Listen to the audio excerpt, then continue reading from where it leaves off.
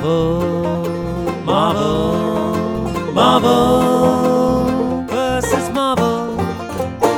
Disasters, Dirty Harry, and Disco Queens. Welcome to Marvel versus Marvel. It's a podcast where someone who has never read a Marvel comic book before in their life watches a Marvel movie or TV show, and then they quiz somebody who is a Marvel expert, someone that was in fact taught to read with Marvel comics, and together they explore the rich history of this incredible experience that is Marvel. Hello and welcome to the show. My name is Rob Holden. I am a comedian, writer, and I'm also the Marvel expert half of this equation. And joining me today on our first part of the Dark Phoenix episode, he is powered by ignorance. It's Mr. Will Preston. Hello! It's a miracle I'm even here. You've been poorly, haven't you? You have not been well. I have not been 100%. I've been ill for 2 weeks. As I said online, it's like I got COVID from Wish.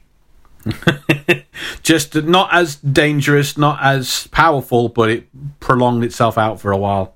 Yeah, it's just basically like a bad flu or cold bug, and it's like, it's just been really depressing because I've had to sack off gigs and just sit at home. It's just sit. Do you know what I find quite interesting that I picked up from pop culture? Okay. In America, flu almost always means vomiting and diarrhea, like a gastro problem. I think that's what it's actually supposed to be. In the UK, it absolutely doesn't mean that. In the UK, a flu is a really, really bad cold where you've got a temperature and you've got a banging head and you can't, you've got aches and pains and all that. But it doesn't mean, I picked up from sitcoms and movies that when they say flu in America, it's generally kind of code for sickness and diarrhea. Whereas we don't do that over here. We say sickness and diarrhea. I think there was a line, really bad cold. I think there was a Coronation Street episode that got this clip got posted on Harry Hill or something, where it's just like, wonder what's in his bag, and he walks past like tapping this bag from the shop, and just goes sickness and diarrhea. It's just how bizarre. So tenuously, always found that funny. We're very, very excited to be bringing you the I guess part 3 of our overall Phoenix event. The first part of the closing chapter, Dark Phoenix. We are going to be closing out this incredible part of Marvel history, arguably the greatest Marvel story ever told. Very clearly one of the most important Marvel stories ever published, for a lot of reasons, which we will of course be getting into. Very excited for that coming up on the show.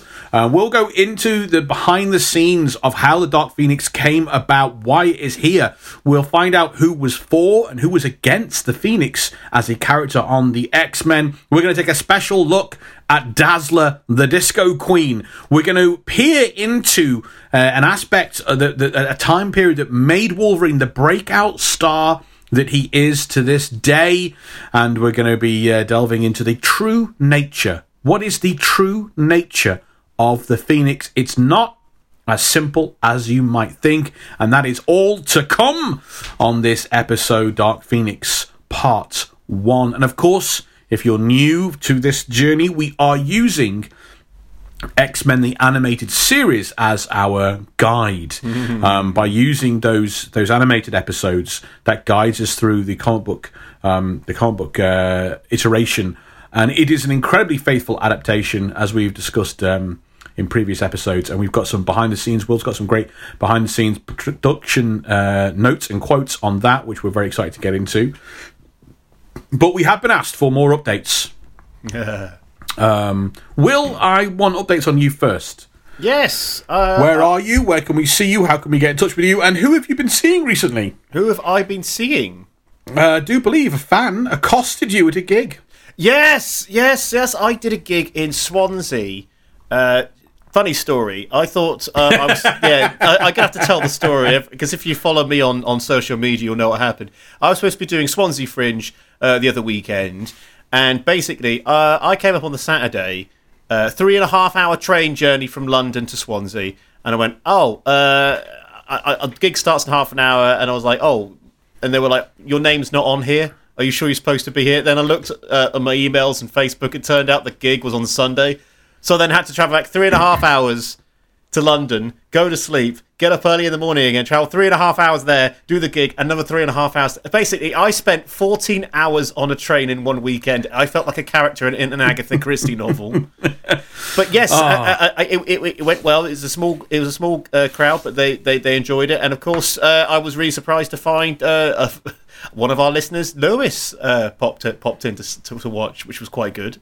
Did he heckle? He did not heckle. He did not. He was really lovely. We had a nice conversation beforehand about things. He's also really surprised, really taken aback when I said, "Oh yeah, we've not met in person. He and Rob have not met in person." He was like, "Really?" I was like, "Yeah." But yeah, it was so nice because he just came in. It was just normal, friendly bloke, and then he said, "Oh yeah, I listened to Mum. I'm Lewis." Like, "Oh my God, hello." So that was quite. And he's Lewis, who spells his name interestingly. Yes, is it with a 3 or something again? I forget. There's an R. Lou. I can't remember. As I said to him, because I'm really bad with names sometimes. You know, if people haven't really met properly in person, I said to him, "Look, I'm sorry if I forget names. I'm really bad with names." But it was really nice to meet him, and it made a very odd weekend that little bit better. Where can we get you? Double check. Have you double checked all these dates going forward? Then are these definitely the dates now? Do you know what? They're as good as they can be. After what's happened, after that weekend, I'm like, you know what? Nothing's for certain. But if you want to try and catch me, this is what Will thinks his gigs coming up are. I know. This is what I think they are. Thursday the 11th, I'm at the Freedom Fridge at Rose and Crown in Kentish Town. Then on Friday the 12th of November, I'm in Norwich with Humour Comedy.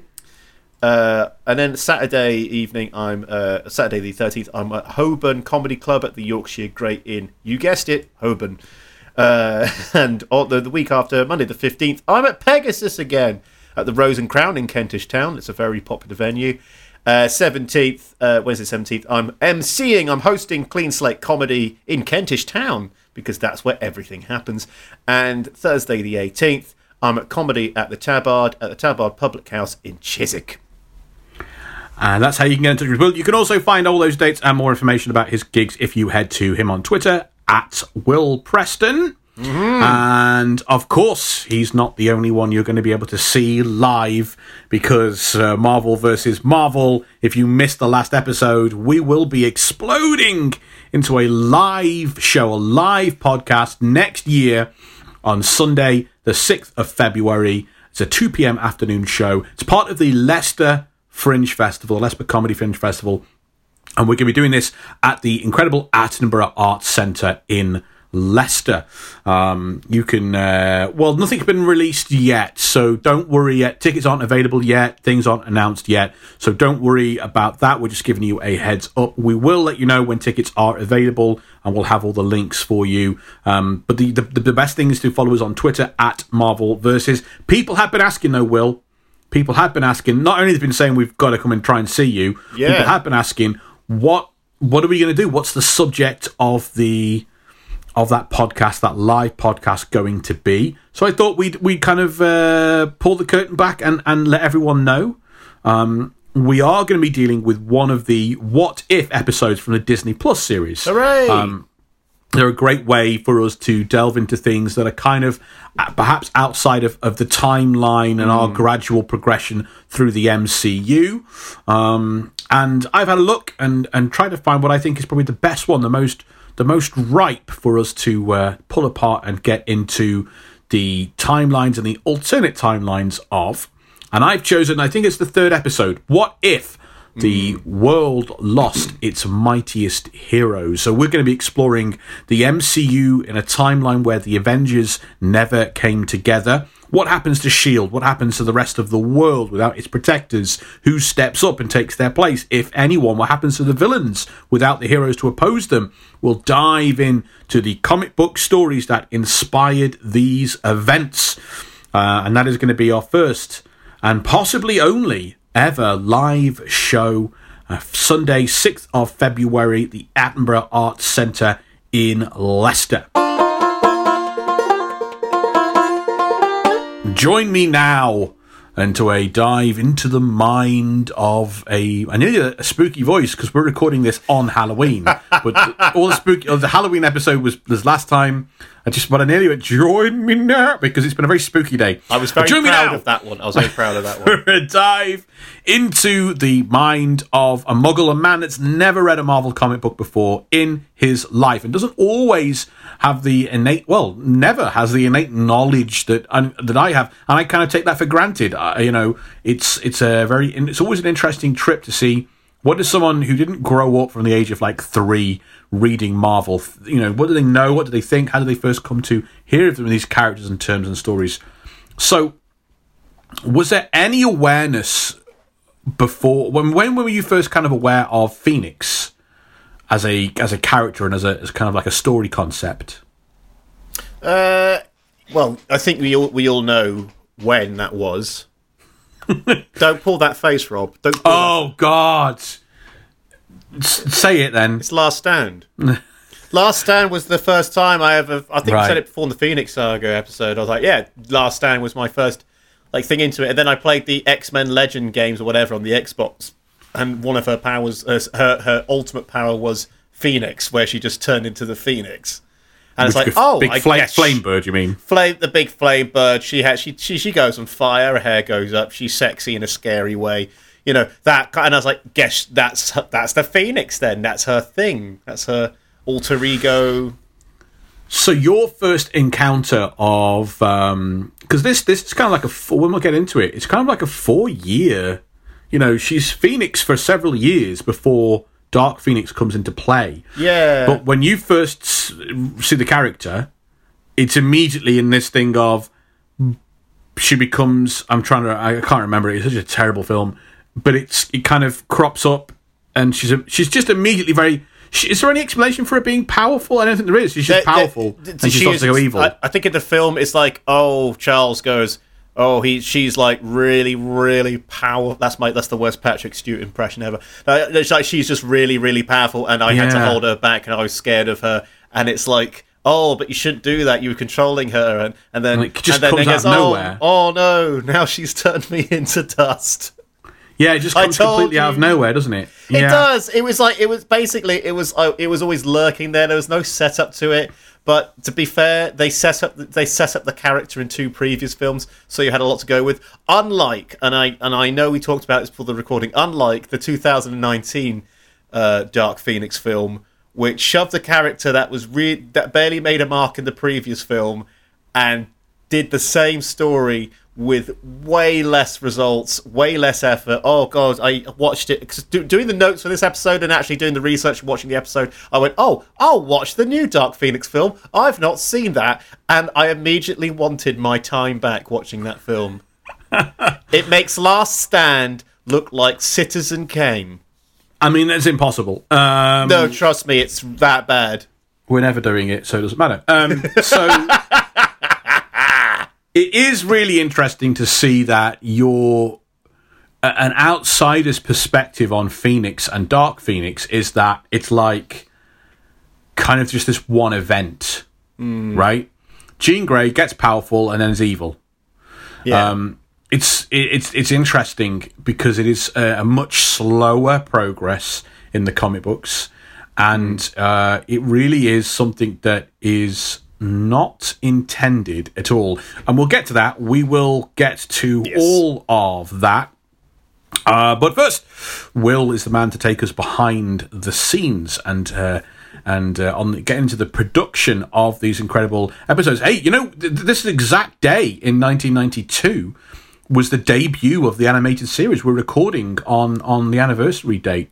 Debuted on Halloween. Yeah, I guess so. What a weird way to do that. Night of the Sentinels. That sounds like a horror film. Halloween. It does, very much, doesn't it? Yeah. Yeah, sure. And there's a kid running about the neighborhood. Yeah, that's Halloween. Cool. Absolutely. Anyway, we have some very interesting production notes. Again, a lot of historical context and detail we found in the book previously on X-Men by Eric Lewald.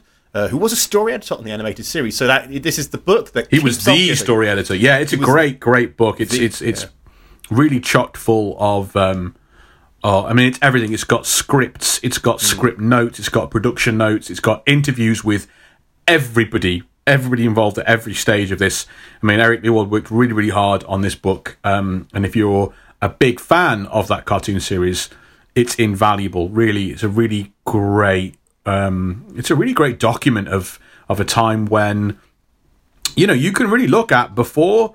This is the cartoon series. The reason we talked about it. This is the cartoon series that changes almost everything for Marvel, because it opens Marvel up to a huge thriving TV world and audience. It's on network television with Fox, and you know it's directly responsible for us getting the X-Men movie in the year 2000. Absolutely, it laid so much for the MCU. Even if it was small little seeds at the beginning. Small little seeds, but it all counts. It all counts. And it's such a faithful adaptation. That's the thing that I'm really interested in, because you've looked into this and you've kind of read what he said about this, and I haven't. What I was really interested in is every time I'm going through this episode and I'm going, because it's been so long since I've seen it. Like with the first Phoenix stuff we did, we're going, why are they doing evil Xavier? Oh yeah, there's this evil Xavier episode in the comics, and there's this and doing this now, and going, oh yeah, Dazzler. The Dazzler's, it's just so faithful to the comic book series. That reminds me, in the Dark Phoenix film, Dazzler's there for like. Oh really? Oh yeah, split second. 10 seconds, told that. Yeah. And it's like. It was kind of similar to this, but kind of not, and it was just such a throwaway bit in a very forgettable film.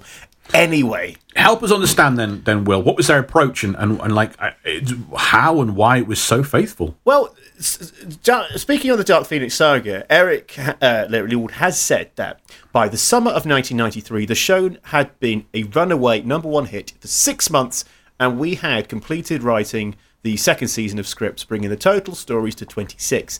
At that point, Fox committed to 3 more seasons, 39 more episodes, and that's a lot. And I, executive Sydney Iwanta, producer Scott Thomas, and director Larry Houston visited Marvel's New York offices to brainstorm and discuss various characters and bits of storyline we would all like to see in the next 39 half hours. Phoenix and Dark Phoenix were at the top of Marvel's list. The only direct adaptation we had made so far was Days of Future Past, which we had suggested, and the two Phoenixes were the only direct adaptations we've ever committed to. Every other story used bits and pieces from the books, but these were the big three. Yeah, it's totally understandable that.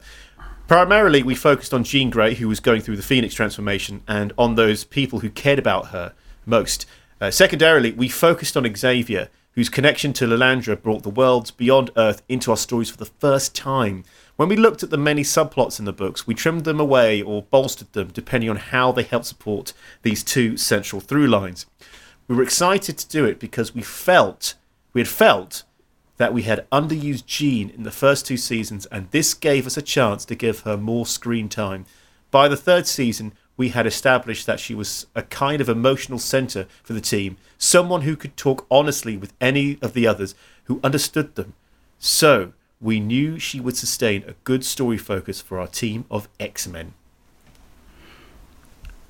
It's really interesting how they talked about the two stories they felt needed to be faithful adaptations are the 2 most famous X-Men stories, really. Dark Phoenix, the kind of the Phoenix as a whole, Dark Phoenix Saga, and Days of Future Past, which is the other one that it's a really huge landmark in comics. And it actually falls after the Dark Phoenix Saga, which is interesting, and does actually feature a future relative of Jean Grey.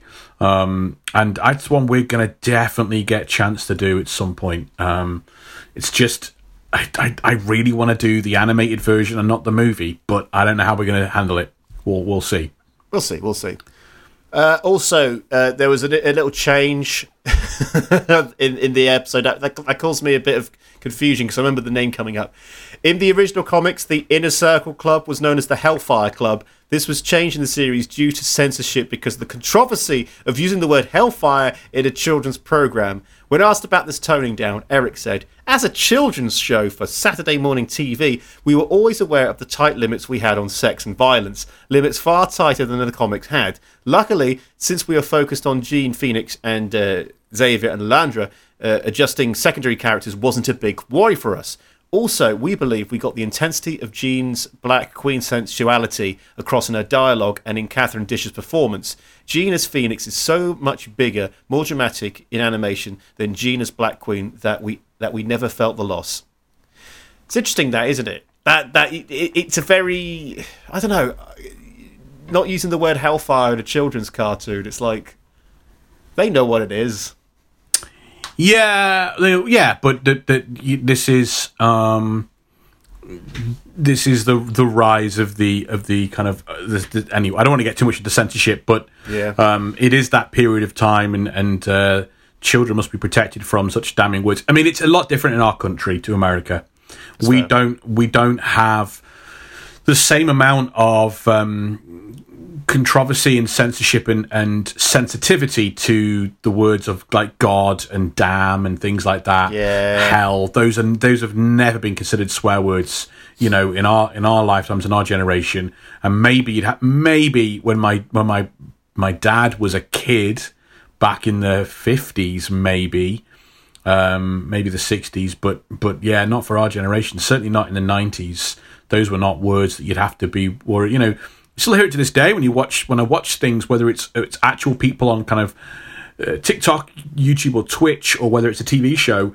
There's an awful lot of people in America that censor themselves. They don't say "Oh my God," it's "Oh my gosh," and that hits my ear. That makes me sound. That makes me think that someone is like they're reading from a script and they're being censored really hard. And there's a YouTuber I subscribe to who full on swears, F-bombs and all that kind of stuff, but says gosh instead of God, and it freaks me out every time. It sounds so bizarre. I think to my ear. That's part of the vernacular that is really implanted in set. I don't know the word. It's really in deep with some cultures. You say gosh, and you don't think of it as a misplacement for God. You think of it as its own word, its own respect. You don't think of it as a replacement for a worse. In this country, I think in this country we just think of it as another word. We don't think of it as a replacement for God. No, absolutely. You'd never switch it out. No. I mean, I can't even think of. I know I've got a friend who is a committed Christian. His father is a pastor, and all of that. Even he doesn't say "gosh" instead of "God." No, he says "golly" when he's speaking. No, he doesn't. But it's just very, very weird. Not very weird. It's very different. Yeah.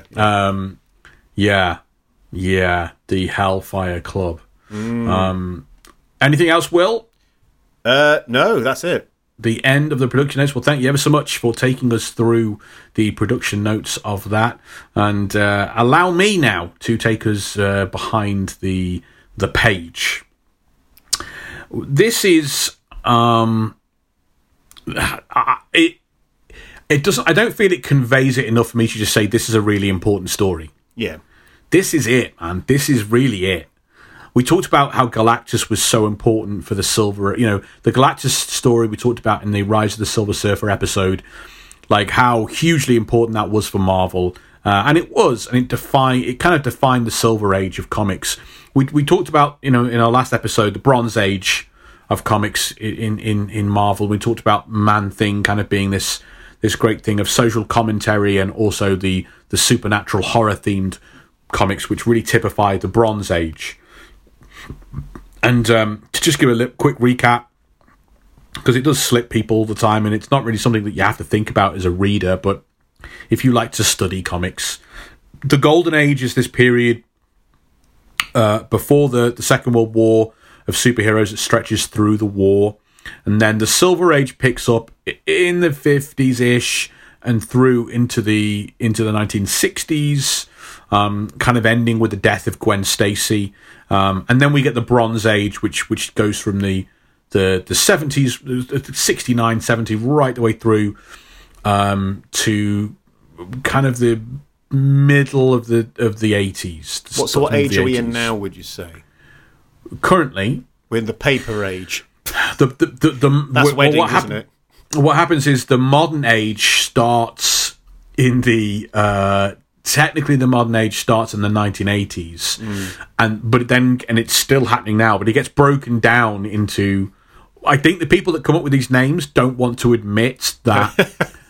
When they were reading, it was the mid 80s, and that's now a generation ago, so it can't be modern anymore. But the modern age kind of gets split into lots of different eras. I don't quite know what they call what we currently are in, because it doesn't get named until after it's gone. Also, I don't like this fact that they started off gold and worked downwards. Like the timeline of comics is diminished returns. There's nothing but diminished returns.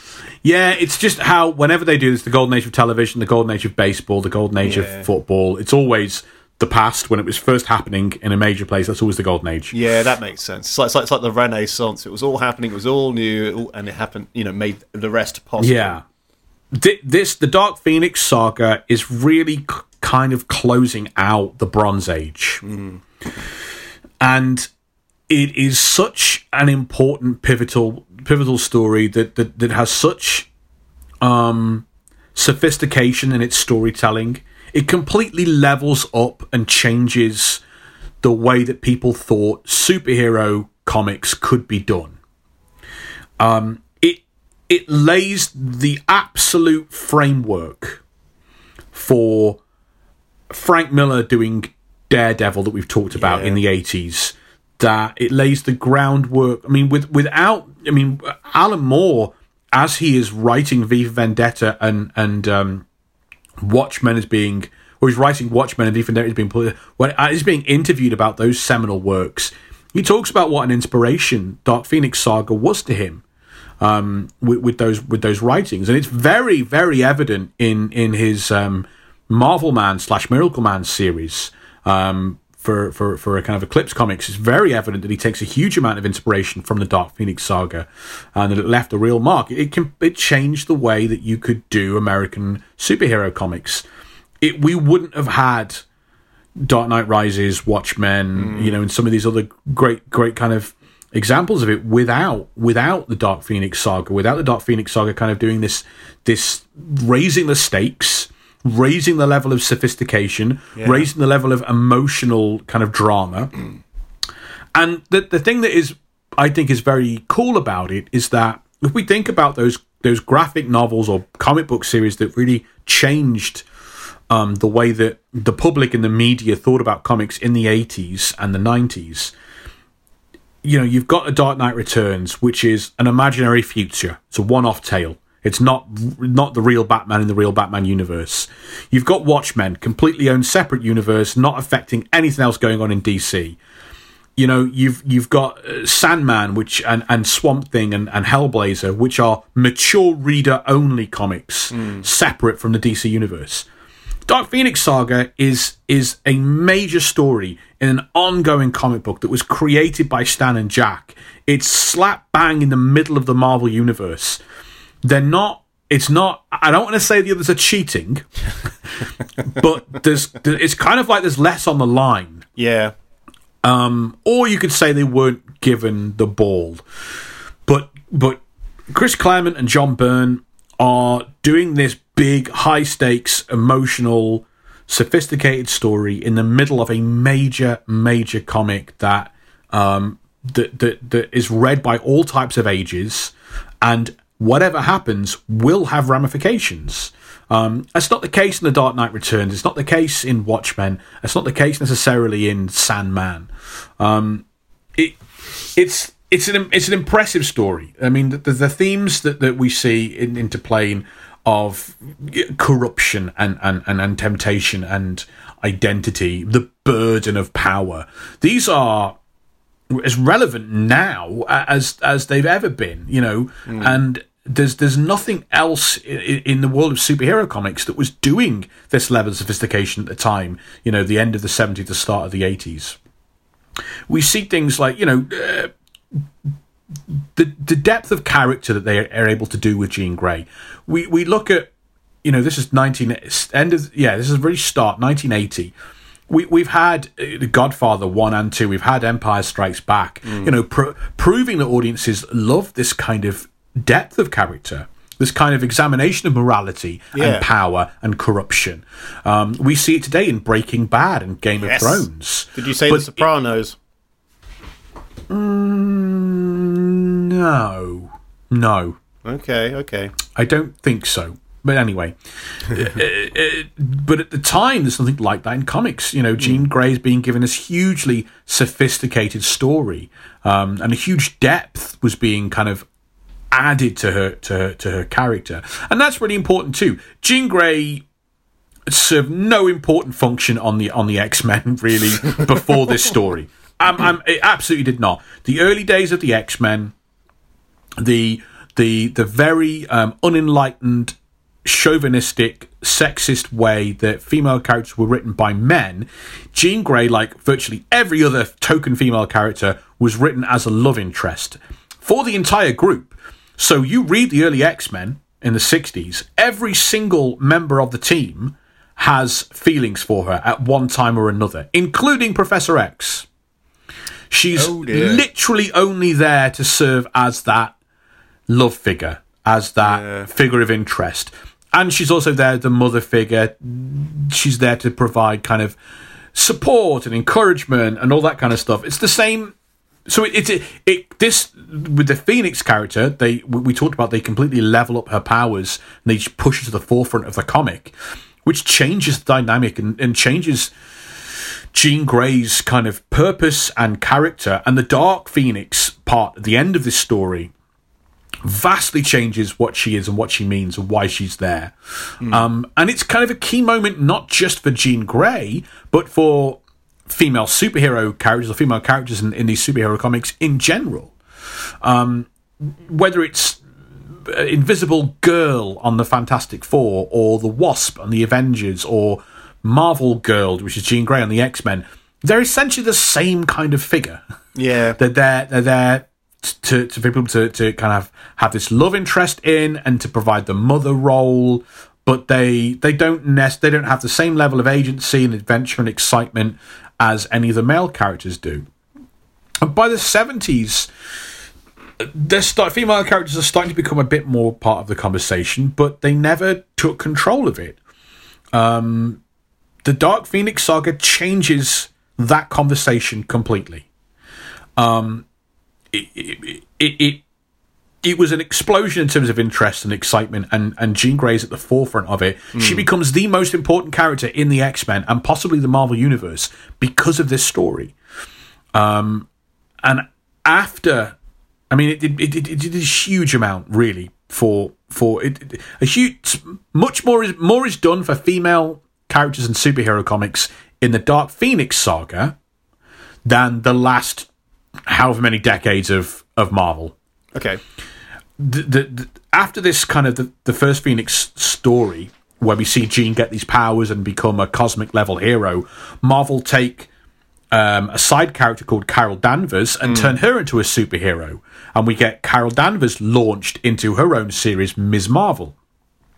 After the Dark Phoenix saga is concluded and ended and kind of makes such an impact, we start to see the launch of brand new comics like She-Hulk and Spider-Woman, putting female superheroes at front and center in their own starring roles.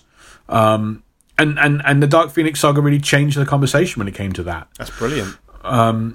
We talked about in the previous Phoenix episodes that we've done that the motivation was to create with the Phoenix the X-Men's version of Thor, a cosmic level hero that could take on the big, anchor the team, take on bigger battles and bigger fights, and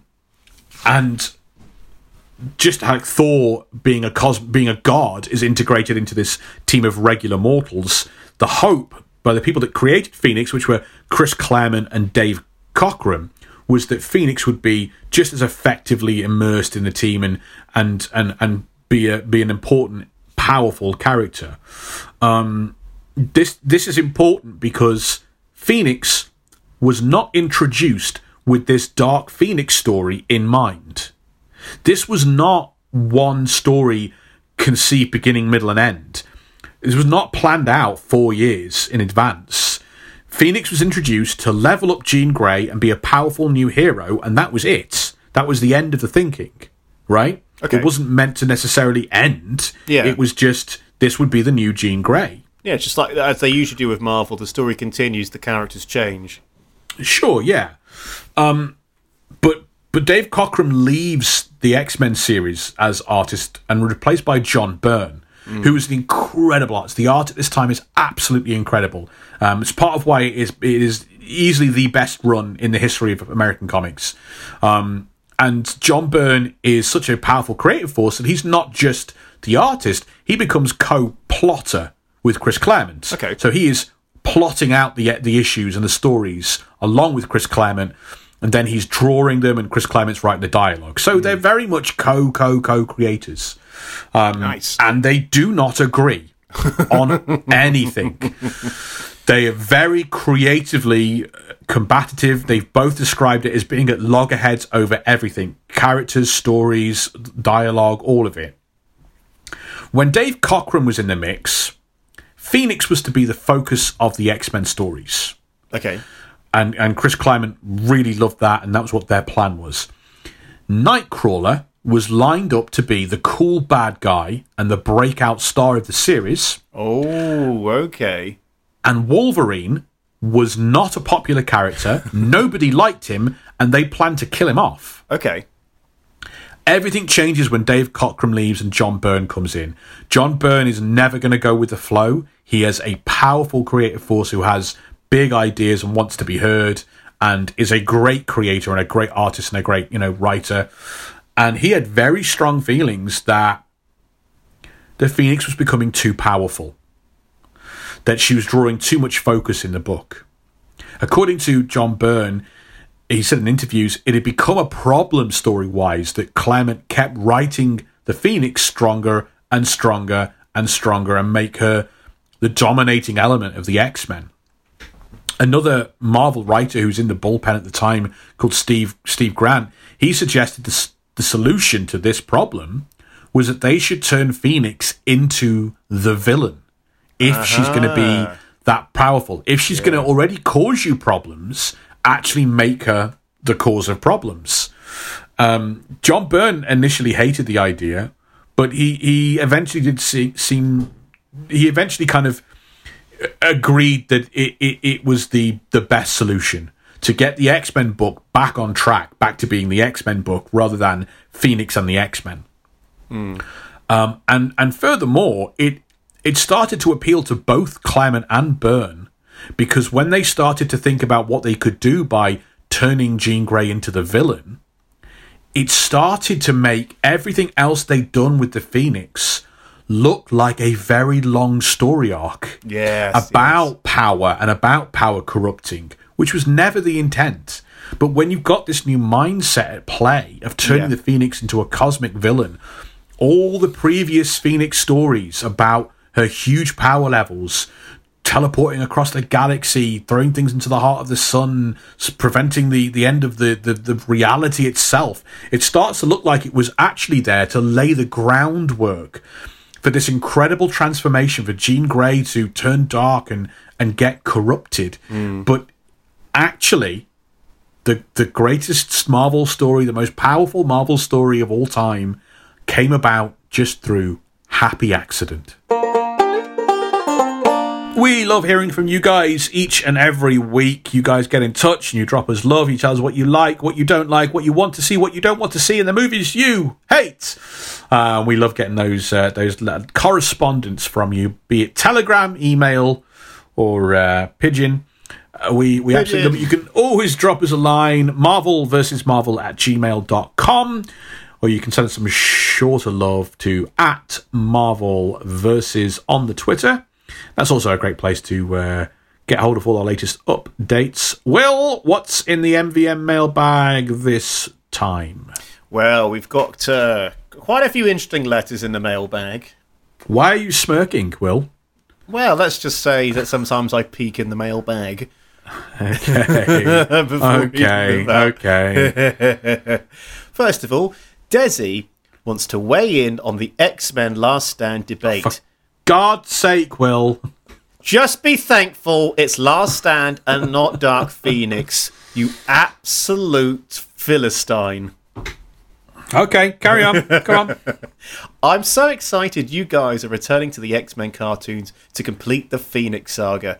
I was such a huge fan of the cartoons growing up, and when I went to college and took my TV VHS player with me, I took a stack of X-Men videos with me. I've seen every X-Men movie they've made, and none of them get close to the animated series. Here. That absolutely. That being said, I really want to hear Rob being forced to do this movie. God the damn it. more Will brings it up, the Desi. more I want it to happen. So if we all get a vote, then I vote for Last Stand. Who said you all get a vote, Desi? When did that happen? When did this become a democracy? I know, this is the Democratic People's Republic of Marvel versus Marvel. The ironically titled Democratic People's Republic.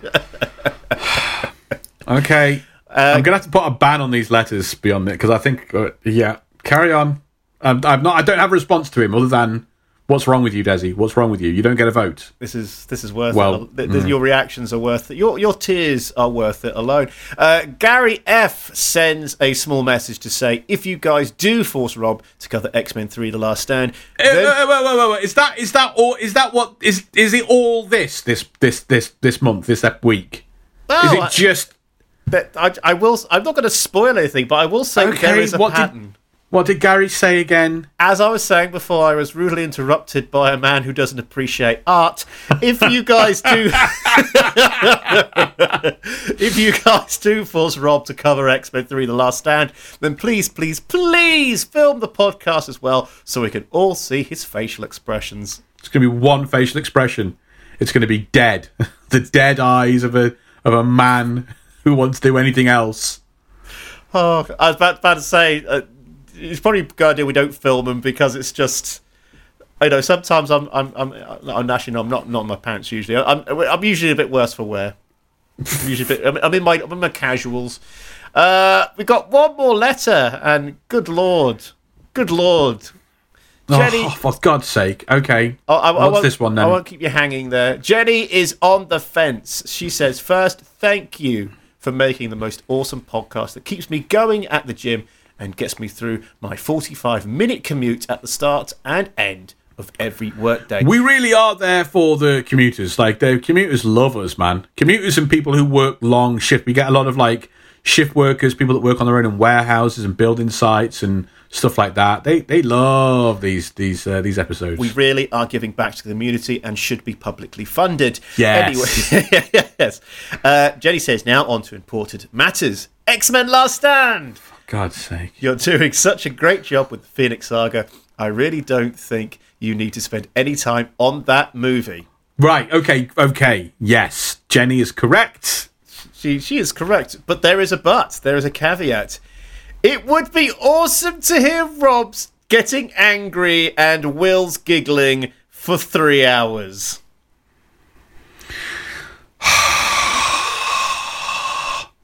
I'm done with this. Why would this be fun for you people? I don't understand why you giggle so much, Will. I just think it's fun. Okay, fine. In the next episode, we're gonna come up with a way for you guys to vote. In the next episode, it's not going to make it easy for you. In the next episode, we'll announce a thing, and there'll be a way for people that really want to torture me and create this monstrosity of an episode. We'll be able to vote for it to happen or not happen, and we'll do it that way. But I'm not going to make it easy for you. End of mailbag, Will. End of mailbag. End of mailbag. Do you know why it's the end of the mailbag, Rob? Because the people have spoken, Rob. The people have spoken. Don't forget, you can drop us a line, marvel@gmail.com. Don't send any more of... I don't want to hear any more about that. But for the love of God, I will be serious. I will put my foot down. don't make us watch Dark Phoenix. For the love of God, that is just cruel. The best way to get in touch with us is by heading to patreon.com/Marvel versus Marvel. Because, look, guys, I mean, who else is putting the work in on the Man-Thing like we did for Halloween? Who else is tackling the full, complete Phoenix Saga in 4 episodes and giving this much historical context to not just the TV show, but also to the comics way back in the 70s and the 80s. There's no one else like us out there doing this. And you know the work that we put into this. No one can listen to our 2.5, 3.5, 4-hour episodes and not appreciate the work that we do. You can't sit there. This is not 3 hours of 2 blokes bantering and chatting and having a laugh. This is hard work and research. This is giving you what you need, giving you what you want. We're the suppliers. You're the addicts. The only thing missing from this equation is that you guys have got to cough up and make it worth it. You got to make it worth it because you know we deserve some of that cashola. We deserve your subscription on Patreon. That's where you can pledge your money to us to keep us going, to keep the lights on around here, to give back. Because right now, you're just consuming without contributing. That's late-stage capitalism. That's the end of our society as we know it. That's the end of any relationships between people. That's the end of any cool project. How many times has a cool podcast or blog or TV show or anything that you like, Twitter account, Twitch account, TikTok account, just stopped out of the blue? It's because you're not giving them what they need. You're not supporting them the way that it needs to be supported. And you've got to take steps and make sure that doesn't happen. Marvel versus Marvel, we need your support to stay on the air. But you know what? More than that, you need us. Don't get it mixed up. You need us more than we need you, guys. And you need to make sure that you're doing the right thing. Patreon.com is where you can pledge, but in exchange for pledging, we're going to give you that sweet, sweet bonus content. This month is the month where we have dropped our Obscure Marvel. Obscure Marvel is our bonus spin-off show where me and Will tackle the most obscure and ridiculous characters in the Marvel Universe. And in the month of November, we have dropped one on Swarm and the Nazi Bees. And, man, what was that like? I don't want to ruin anything, but I think it might be the best one yet. I've never seen you laugh harder. I was creasing up. I think I still hurt from it. I was laughing that hard. You get access to Obscure Marvel, a mini episode that's released every single month. You get early access to all these episodes. Our patrons get them 3 full days before the rest of the world. Spend the whole weekend with us. And also every month we drop a full-length bonus episode where we dive into a Marvel story, event, or character backstory that is never going to see the light of day in a Marvel TV show or movie. And if it does, it won't be done in the correct manner. This month, the month of November, I've been thinking about both Thanksgiving for our American listeners and Guy Fawkes for our UK home base. And so I decided there is actually a story that can kind of touch both worlds at the same time. So we're going to take a trip back to the 17th century for a Marvel tale of gunpowder, plots against the crown, the Inquisition, and the new world of the Americas, the newly founded land. Neil Gaiman's first ever Marvel Universe story. The year is 1602, and for some reason, the Marvel age of superheroes is happening hundreds of years too early. 1602 is the name of the event, and that is going to be our full-length bonus episode in November. Very timely, very cool. There's so much to dig into. Seeing 17th century versions of all your favourite Marvel characters come together. All I can mind-blowing stuff. All I can see right now is a mahogany Iron Man. I just could imagine him being made of mahogany. Made of wood. Woodman. There are numerous tiers that you can help us out on. If you pledge just the Bargain Basement £3 per month tier, you pledge that to support us and you show us your love, you get access to obscure Marvel mini episodes every month. If you pledge £5, you get obscure Marvel and you get early access to all our episodes. If you pledge £10, you get early access, you get obscure Marvel, and you get the full-length bonus episodes. And if you've got a great big set of dangling cojones, you pledge that 20, that do the right thing tier, like Zach Thomas does, like Mikey W does, like Peter J does. You pay for all the lights to be on round here, and you get your names spread with pride in every single episode because you're the guys at the top of the tree.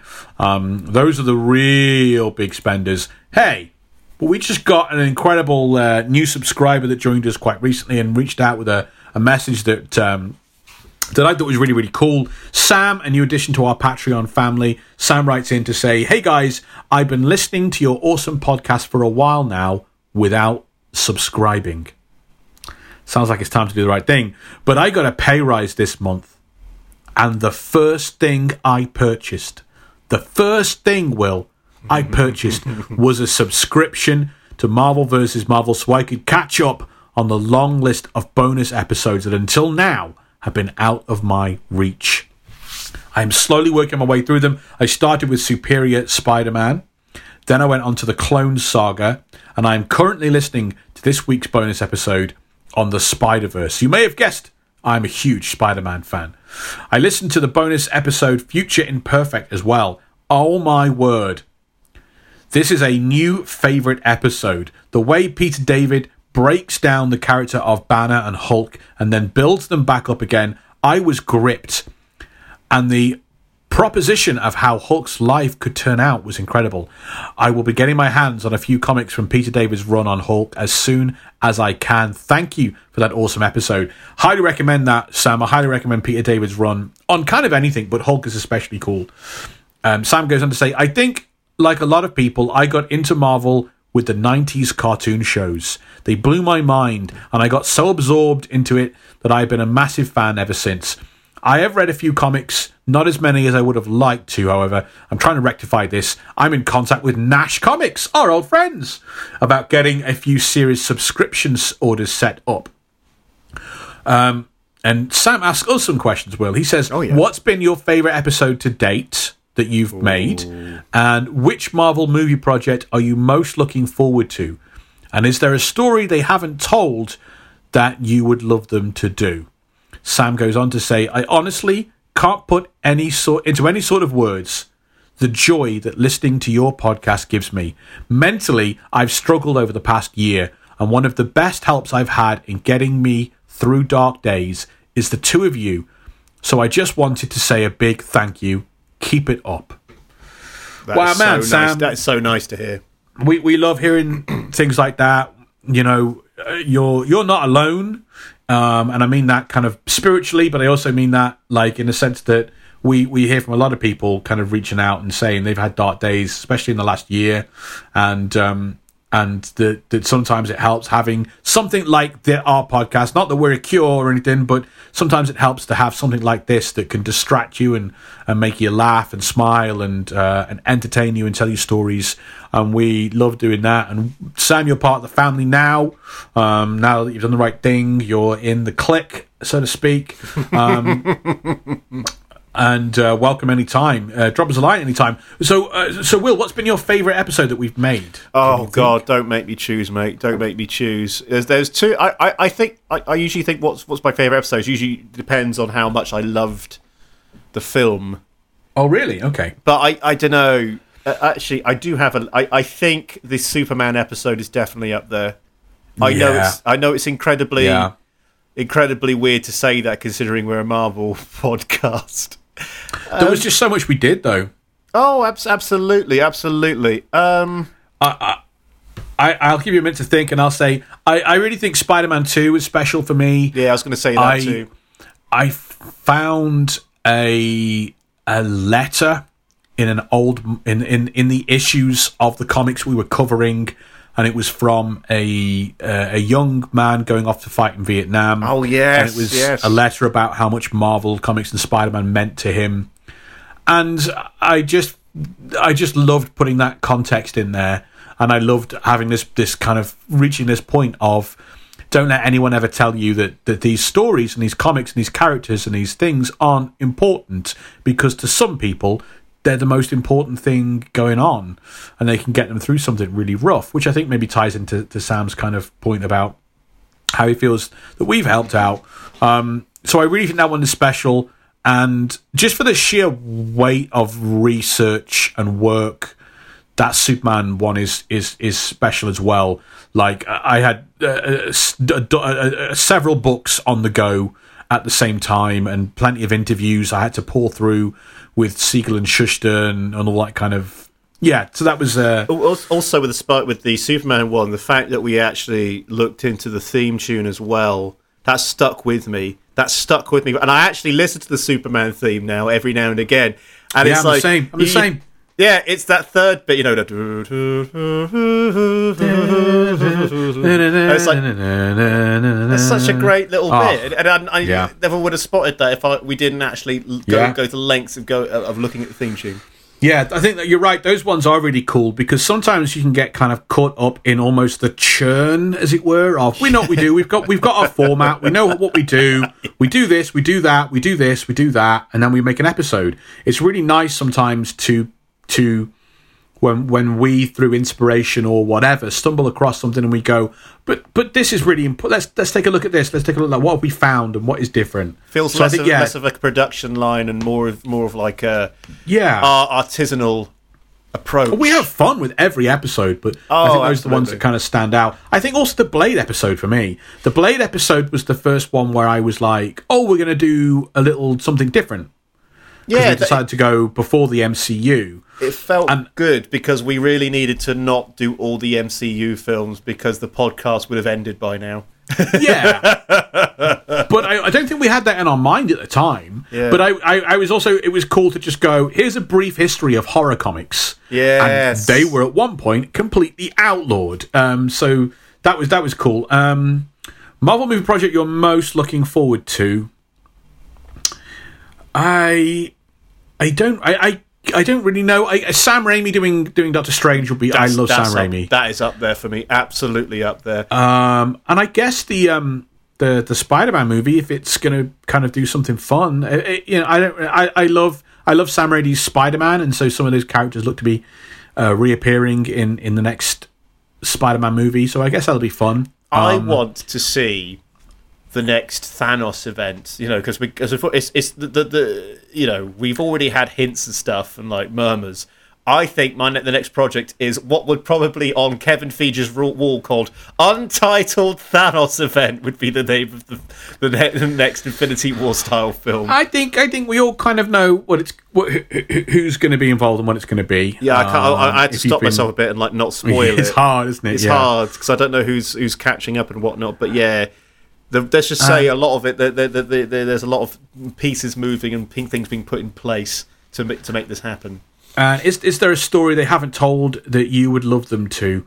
I think that's really hard, man, Sam, because like the Phoenix Saga within the MCU, out of Fox's hands and completely under Kevin Feige's control. I don't need it. I've got this animated. This animated version is pretty much perfect. I don't need anything else. Well, we said it before. I don't know if we said it before on here or on a secret episode. Age of Apocalypse spanned across 5 films. Oh yeah, that was we recorded a special episode for someone. My concept was for a whole phase to be the Age of Apocalypse. So all the movies that you would normally do in a full phase would be all Age of. So it'd be Age of Apocalypse, Spider-Man, Age of Apocalypse. What's Black Panther and Thor doing in the Age of Apocalypse? You just get a full 4 or 5 movies in the Age of Apocalypse and then resolve it at the end. Thank you ever so much for writing in, Sam. We really, really appreciate it. We're really glad that we, are able to brighten your day a little bit, because that's what this is all about. And we're really glad you're finally doing the right thing. Guys, you can do the right thing. You can be like Sam. You can do the right thing as well. Head on over patreon.com/Marvel vs. Marvel. There are so many cool bonus episodes coming. We've got it planned out. I let Will know the other day what we're aiming for the rest of this year. It's spicy, and then we've got some cool things for next year. So just make sure you're in the right place to get cool bonus content in November and December. Patreon.com/Marvel vs. Marvel. We've taken care of business. We've really laid the table in terms of context of production and the background of the comics themselves. It is time for us to kick off part 1 of the Dark Phoenix saga. We're taking a look at 2 episodes in this first chapter of the Dark Phoenix saga. So, Will, do what you can do, and please take it away. Right, we're pressing play on the old VHS tapes from back in the 90s. Part 1, Dazzled. At the Muir Island facility, Jean Grey is being examined for her powers as the Phoenix. As the celestial entity speaks through Jean, Charles tells it that it'll do harm by remaining inside Jean. After Phoenix's energy destroys the equipment, they realise that they might not be able to help Jean. So, obviously, if I remember, Jean falls back to Earth in an episode between sagas, because I actually went through all the episodes of the X-Men animated series as soon as it was on Disney+, which was a great... Yeah, so it does kind of mirror the comics, really. There's a storyline where Jean becomes the Phoenix, and then she's the Phoenix for quite a period of time. Yep. She's to save the Earth and everything. We covered that in the Phoenix Saga, where they go to the Shi'ar Empire and they save all of reality, the M'Kraan crystal and all of that. And then there's a period of time in between where she's just the Phoenix with the X-Men. And in the comics, it lasts for a long while. And of course, in the animated series, it's a few episodes. But yeah, she was kind of presumed dead at the end of the Phoenix Saga.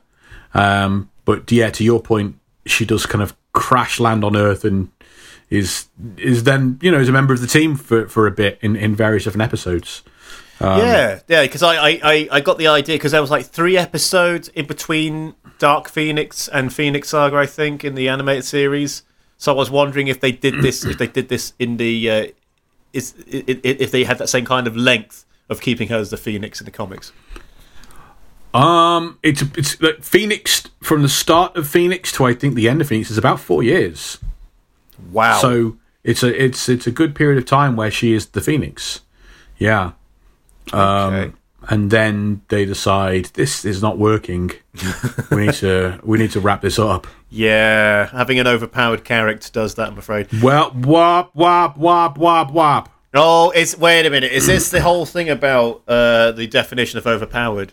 Overpowered does not apply to characters and stories. It can only apply to gaming. Oh God, I forgot. It's a gaming term. Yeah. Overpowered. Oh, sorry, they increased the numbers on a hit score or whatever. And they go off and have a little side quest. No, they don't. It's a story. Side quests happen in real life. It's called hobbies. Anyway, so is this how the Dark Phoenix saga starts in the comic books? So are they just on Muir Island and that's how it is? Yeah, so one of the big stories right before this is called the Proteus saga. A lot of sagas. All about the sagas. And that's in Edinburgh, Muir Island. They're battling... Sorry, I meant Scotland. There is Edinburgh right at the end. Stand-up comedian, right? Typical stand-up comedian. How reductive. My apologies to everyone in Scotland. I'm really sorry about that. Nothing else in Scotland apart from Edinburgh. Brilliant. I did kind of flub my words because it does end in Edinburgh, which is what I was thinking of. Gotcha. So it's all of Scotland, Muir Island. A big thing happens in Edinburgh. They're battling something called Mutant X. Right.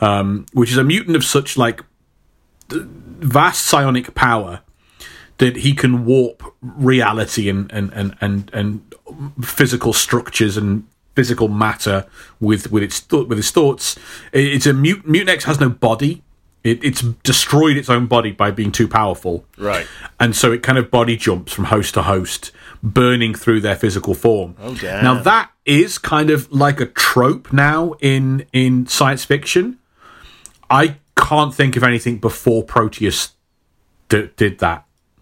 I'm not saying it directly influenced everything that came after it, but it's the first I can think of that had a host that goes from body to body, and when it's in the body, it's so powerful it burns the body up. That is a real trope now of a lot of kind of sci-fi and fantasy kind of TV shows and stories and stuff like that. In the event, I mean, the event as a whole left like a really indelible mark on the X-Men at this time, because like most of the cast of the X-Men had been possessed and had to force to fight each other. So they're kind of like the Phoenix Saga starts with them dealing almost with this kind of the emotional impact of having their free will stripped from them. Yeah. By a creature, you know. That hadn't. Sometimes you read a comic now, the X-Men, you go, that must have happened to them 8,000 times. This is the first time it happened, the first time something like that took place. And the Proteus kind of event ends with Colossus being forced to kill Mutant X. And that really haunts Colossus. He is not Wolverine. Colossus is a very gentle soul. He is a lovely boy, and we must all protect him. Well, he kind of protects himself. Kitty Pryde joins the X-Men. She's 13 and a half, and he's 19, and stuff starts to happen. So I don't know if he's a lovely boy. He's a bit of a nonce, if you ask me. So yeah, but this set of events, kind of the Hellfire Club story, and the Dark Phoenix stuff, it all kind of begins with them on Muir Island. Yeah. Okay, cool. Okay, so before we really get into it, because the animated series really, gets all the characters together, let's compare the rosters before we get into it. Good idea. Yeah, good idea to compare rosters so we know who's in and who's out. In the animated series, the X-Men are Cyclops, Phoenix, Wolverine, Beast, Storm, Gambit, Rogue, and Jubilee. Who are the X-Men team during the Dark Phoenix saga in the comics? Gambit and Gambit only kind of came about at the very start of the 90s, so he's not there. Okay. Rogue hadn't been introduced. Had she been introduced? She'd been introduced, but she's a supervillain at this period of time. Yep. Jubilee hadn't been created yet. She's so very 80s, isn't she, Jubilee? She dresses like a 1980s cyberpunk. She's very end of the 80s, and I think really more than 90s. Yeah, okay. I would say in terms of her, end of the 80s, start of the 90s. So the crew is Cyclops, Phoenix, Storm, and Wolverine. They're the same, and then Nightcrawler and Colossus are on the team. They just lost Banshee after the Proteus saga. He doesn't want to be an X-Men anymore. He's going to be with Moira McTaggart, and he's going to the love of his life and kind of help her. At the end of that saga, they offer membership to Cyclops' brother Havoc and his girlfriend Polaris, but they turn it down. Angel is in close contact with the team, and he turns up throughout this series of comic book issues to help them out. Okay. But he's not a team member. He is a private individual with a lot of money. Yeah, lots of money. And during this story, they first meet Kitty Pryde, who joins the team for the whole 80s, and it's her spot on the team that basically she gets replaced almost by Jubilee as the young kid on the team that has a close relationship with close relationship with Wolverine and kind of like a big brother, almost father kind of thing. Yeah, Kitty Pryde joins slap bang in the middle of this kind of Hellfire Dark Phoenix. Well, she first appears during this, and she joins a little bit later on, right after the end of the Dark Phoenix. I'd say it's almost like the issue right after. Yeah, it was quite a pivotal moment for the team with the roster changes. Okay, we're all sorted with that, so back to the story. Meanwhile, at a club in New York, Cyclops and Gambit are watching a performance by Dazzler, Suddenly, Cyclops gets a psychic signal from Jean and heads off. Outside the club, Cyclops witnesses several masked figures kidnapping Dazzler. One of the figures is dressed in 18th century clothes, and when Cyclops blasts him, his arm uncovers, revealing a cyborg arm underneath. Picking up a parking meter with his robot appendage, he advances on Cyclops, but is quickly blinded by Dazzler and makes an escape in a car. When Cyclops asks who the figure was, Dazzler said he's some kind of big shot who won't take no for an answer.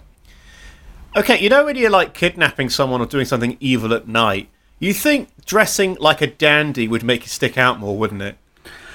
Yeah, in the Hellfire Club are always really weird with that kind of appearance and the utter. But I do think there is something rather, kind of creepy, and it's something quite arrogant, like arrogant. The utter confidence to dress like that, knowing full well that you're so rich and powerful you can buy and sell anyone who would question you or whatever it might be. Yeah, that you can just carry on like that really weirdly in the world around you. You can go out and do a kidnapping dressed in 18th century, 17th century garb, and it's not really gonna. It kind of makes.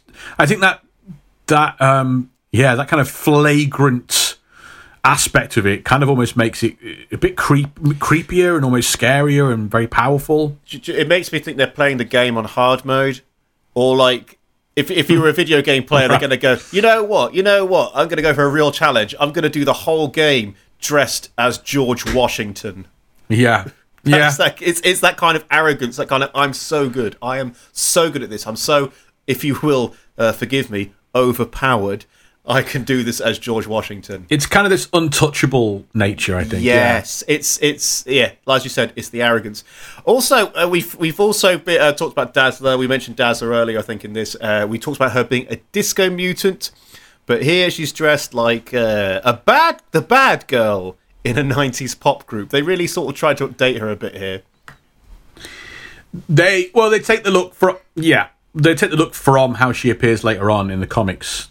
Generally, so she sort of updates when Disco dies. Do you want to hear the Dazzler story? Can you tell us about her? Oh yeah, of course. Good, we get that. This is so faithful because I've watched all these episodes. There's no reason for Dazzler to be here. The only reason that Dazzler is here is because this is where she makes her first appearance in the original comics, and the animated series was like, we'll do that then. It's great. So, in the 1970s, Casablanca Records approached Marvel Comics and wanted to do a crossover promotion gimmick. Yes. So, Casablanca would set up a wild-looking new disco singer with a distinctive look, and Marvel would feature that character as a superhero in her own adventure series, while the real-life singer toured and sold records. Oh, God. Big cross-promotion. Yeah, but I vaguely remember us talking about this. If all went well, Filmworks was in the mix to then create a live-action tie-in movie. Right. The singer would use the stage name Dazzler, and it would be disco-based. So, editor-in-chief at the time, Jim Shooter, was all aboard on this. Eerily similar to how Secret Wars comes about. It's a tie-in thing with there needs to be this, there needs to be that. Yeah. Do a big tie-in thing with the toy company. That was always weird, that Secret Wars thing. It was a tie-in with the toy company. It was like, this sounds really hollow. Yeah, it's how you get He-Man and all those other things. It comes about. Jim Shooter writes a thing for the whole project. Tom DeFalco's a writer. He becomes the lead writer behind her, and the incredible artist John Romita Sr. designs the look of the character. Originally taking inspiration, and there's a drawing of this from Grace Jones, who was actor, singer, model, Bond girl. In an interview with Sci-Fi Wire, John Romita Jr. Said, Tom DeFalco came to me and said, we have to create a character that goes to clubs. And I said, Grace Jones. That's the first thought I had. Her hair was buzzed at the time. She was stunningly beautiful, statuesque, wore these skin-tight outfits. She was on roller skates in certain pictures. That's the character. If you want to do a disco 70s character. And unfortunately, when Marvel really wanted this and pushed, they liked the idea of a woman of colour and all of that. Yeah. Filmworks said they needed the actor model to look like Bo Derek because they had Bo Derek on contract with them. And when we get this going as a movie, Bo Derek is gonna be the actress that plays Dazzler. Oh wow! She'd recently just done 10 with Dudley Moore and kind of made her first name for herself. So the design had to be changed from Grace Jones to looking just like Bo Derek. The film project was fairly quickly cancelled. Filmworks refused to let Bo Derek's husband, John Derek, direct the Dazzler movie. So that fell apart, and Filmworks was soured on the idea. And also during this time, a rather nasty public backlash against disco had kind of taken hold in the public mind. Like it was such a go-to joke in comedy and all that sort of stuff. Disco sucks. Disco sucks was a major catchphrase and slogan in towards the end of the 70s. It died a heavy death. It died a massive death. So the record deal was also dead. So now Marvel have got this character. They've done the first issue is she makes her first appearance, Uncanny X-Men 130 in 1980. They'd put her in X-Men because it was one of their popular titles, and they were going to make her a mutant to tie her in with that. So they've debuted the character, and then the film deal dies, and the tie-in Casablanca Records deal dies. So Marvel have just got this character, this disco character they never wanted.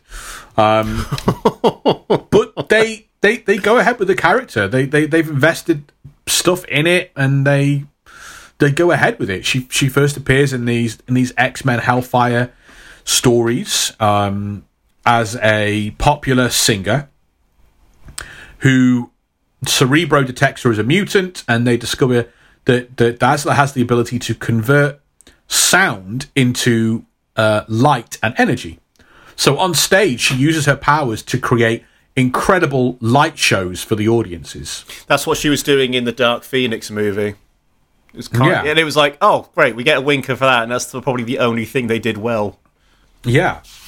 What she takes in the noise from around her, the louder the better, and turns it into this. And no one knows she's a mutant. People think it's just a special effect for the onstage performer, right? Yeah.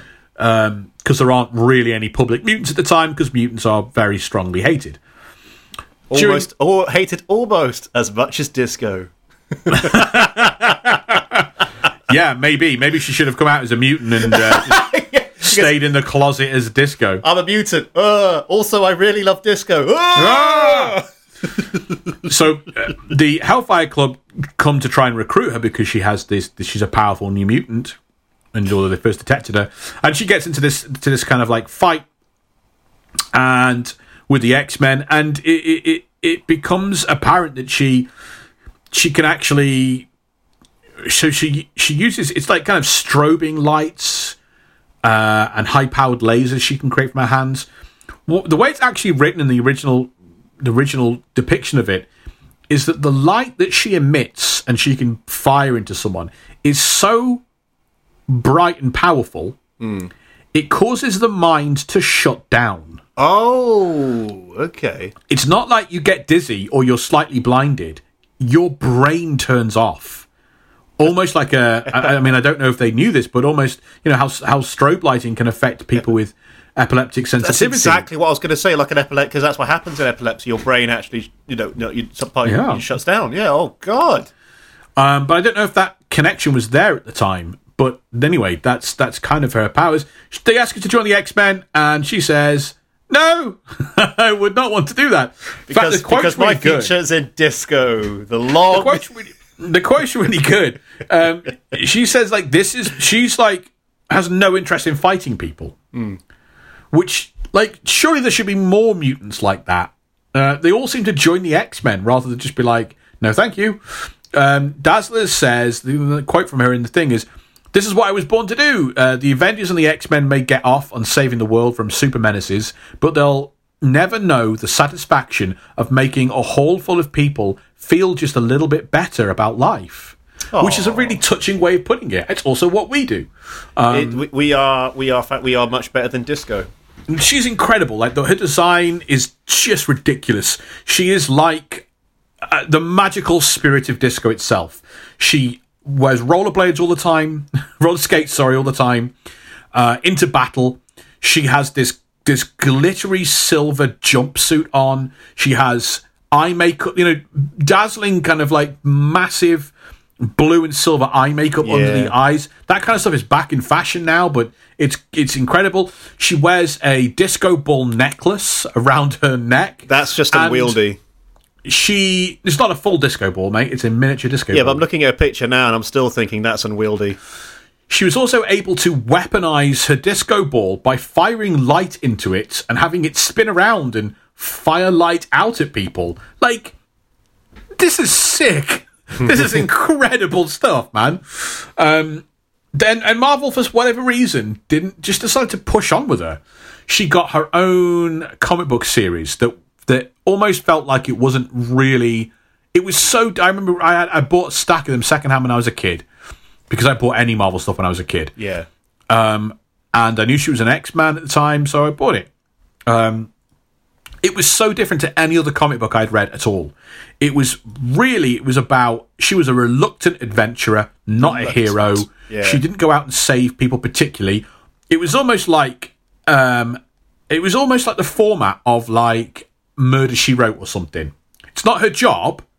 She's a disco singer, but then something terrible happens to someone around her, and so she has to help. Does that make sense? She's not going out there to fight crime or whatever. And it was about her. Yeah, it was about her like juggling tour dates, paying the bills, gigs getting cancelled, dating. Dating was a big part of it. It dealt with some social issues as well. Like, she was drugged and manipulated by a possessive partner. She was terrorized by an obsessive and violent stalker. I'll never forget that issue. That really left a mark on me as a kid. I don't think she used her powers once in the whole issue, but it was all about a stalker and how obsessive and awful and deranged he was and how terrified Dazzler was by it. She was outed as a mutant without her consent or permission, and you can kind of read all that, as you often do with mutants in the X-Men, is an allegory for, sexuality, closet being used and stuff. She that's serious. I don't know. She has a lot of fans based on that. She has like a real underground group of fans, and they're quite vociferous and passionate about Dazzler. I don't quite know why. I do think there's a lot of cool things about her. She does eventually join the X-Men. She gets a complete redesign of her appearance. Yeah. She leaves the disco outfits behind and the roller skates, and she looks pretty much like she does in this cartoon series. She gets the jacket and the headband, and she gets that kind of cool star design. Yeah.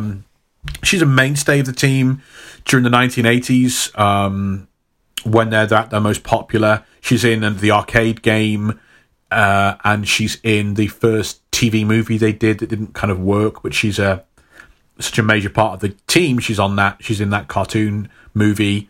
But then, for one reason or another, she kind of gets completely left behind for the entire 90s.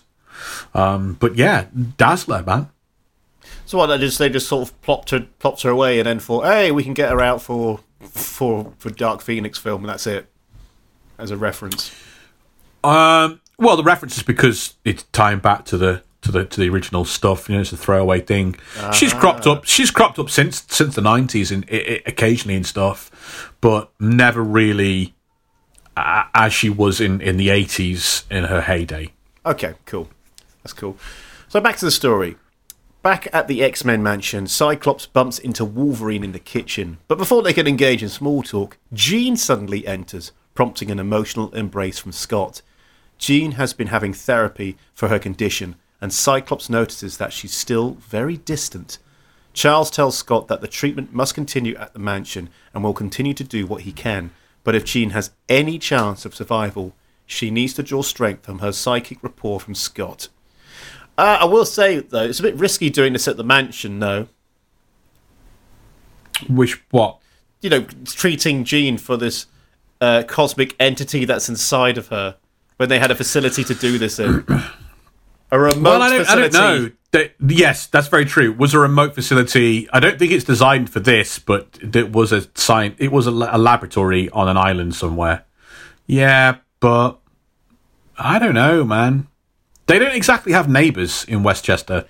I know, but they're near a major population centre. Very true, but they don't. I don't know. Yeah, I'm just trying to find holes where I can, bro. Why? Because I like ruining things. I would think that the general approach of the X-Men as wonderful liberal lefties is take, I would think, more of a holistic approach to treating the human being rather than what you feel is an ailment. Yeah. So would it not be like treating her as a prisoner by keeping her on a remote island facility? True. Yeah. It depends on. I think they do the Proteus saga after this. I think the Proteus saga would really inform how you feel about what's going on, because you'd have bad memories of Muir Island and its prison/laboratory status, but also you'd say, hey, really powerful beings might be dangerous. Yeah, true. Look what happened to Edinburgh. Very true. So, this psychic rapport comes up several times in the story. Is it something from the comics? Is this a thing they've carried over? Yeah, it plays a kind of pivotal role in the Dark Phoenix saga. But it's introduced in a flashback. So the X-Men have this downtime, kind of because they don't know what's going on with the Hellfire Club. They have this downtime. They chill out with Angel, one of the original X-Men who's left the team, but is super, super rich dude. And he has this wonderful... He lets them hang out in his gorgeous home. And Scott and Jean go on a terrifying picnic, where Jean unveils brand new levels of power that she's never had before that scare the crap out of Scott.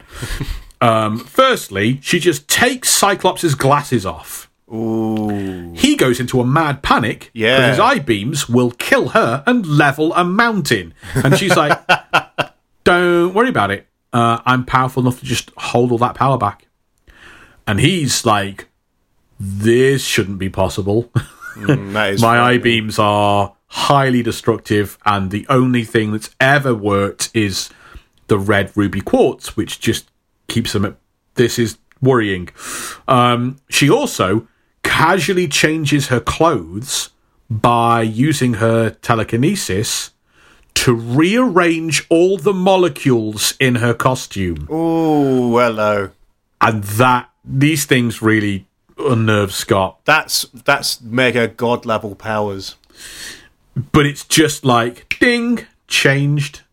We see no more of this picnic until several issues later, when Scott recalls that during this picnic, Jean also said, hey, do you want to have an unbreakable telepathic bond between our minds? So we can always hear each other's thoughts and communicate without speaking. And he's like, yeah.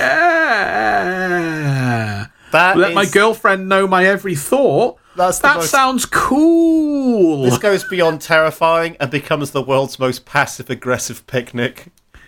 Oh man, I mean, he's really into the psychic bond. He's like, yeah, I don't see a problem with that. But I mean, who knows, man? Maybe she's changing his thoughts. It looks like having dinner with a monster, if you ask me. Yeah, that is incredibly frightening. Wow. Okay, back to the story then. At the Inner Circle Club in New York, 2 more figures wearing 18th century clothes, Sebastian Shaw and Harry Leland, are chiding their cyborg brethren, Donald Pierce, for failing to capture Dazzler earlier. Leland starts to punish the cyborg using his powers. He's stopped by Shaw, who reminds him of his oath that he swore. Just then, 2 more figures enter the room. Emma Frost and Jason Wingard. Or Wingard, sorry. Wingard, yeah. I don't know, it just looked German to me, and I immediately went for German spelling. Also known as Mastermind. Emma tells the others about the Phoenix. Do they call him Mastermind there in that scene? Later they do. Okay, I cool. think, but I thought it'd be best to just call him Mastermind now and get it over and done with.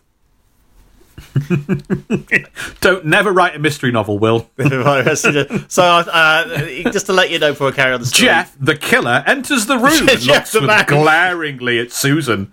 I've never liked you, Susan. I hope nothing comes of it one day. Right, that's a fine T-shirt. What's that it says? It says, I am the killer. I shot the man in the face. Anyway, Emma tells the others about the Phoenix and retells the events of the Phoenix Saga. After the saga, it turns out that the Phoenix deposited the M-Cran crystal into the sun and returned to Earth, where a still-possessed Jean Grey was found by Charles. Leland questions Emma as to how she knows this, and she reveals that she got the information from Xavier's computer. Jean Grey's plight has put Charles under pressure, and he has been distracted.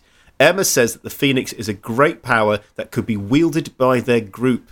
Mastermind says that the Phoenix is only as strong as the mind that holds it, and that the mind is the place to attack. I had an ex who dressed up as Emma Frost one Halloween, and she did a really good job of it. She got it just right. I don't want this podcast to go in a different direction. I'm just going to say respect to you, sir, and then we're just going to move on. Respect. Respect. No, respect. She did Poison Ivy one of the year. In fact, and another ex I had once dressed as Rogue for Comic-Con. I'm not saying I don't think I have a type, but there's patterns in my past romances. Man. Yeah. Okay, so what can you tell us about the Inner Circle Club? Not the Hellfire Club. There are children present. We don't want to corrupt them. Okay. The Hellfire Club was a real club in the 18th century in Britain and Ireland. And there was several that had that name, but the one that everyone really talks about was Sir Francis Dashwood's Order of the Friars of St. Francis of Wickham. Wickham! Orders of the Friars of St. Francis of Wickham. They were meeting places for people of quality, right, to go and do perverse, immoral acts. Perceived perverse, immoral acts. As in visit Wickham. Boo! Or hi Wickham. I don't know which Wickham they mean. And the people are all, very well-to-do, rich, and often involved in politics and stuff, and highly blackmailable. And rather interestingly, in 1781, after Sir Francis Dashwood had died, his nephew Joseph Alderson, he founded at one of the Oxford colleges a replacement group in honour of his dead uncle.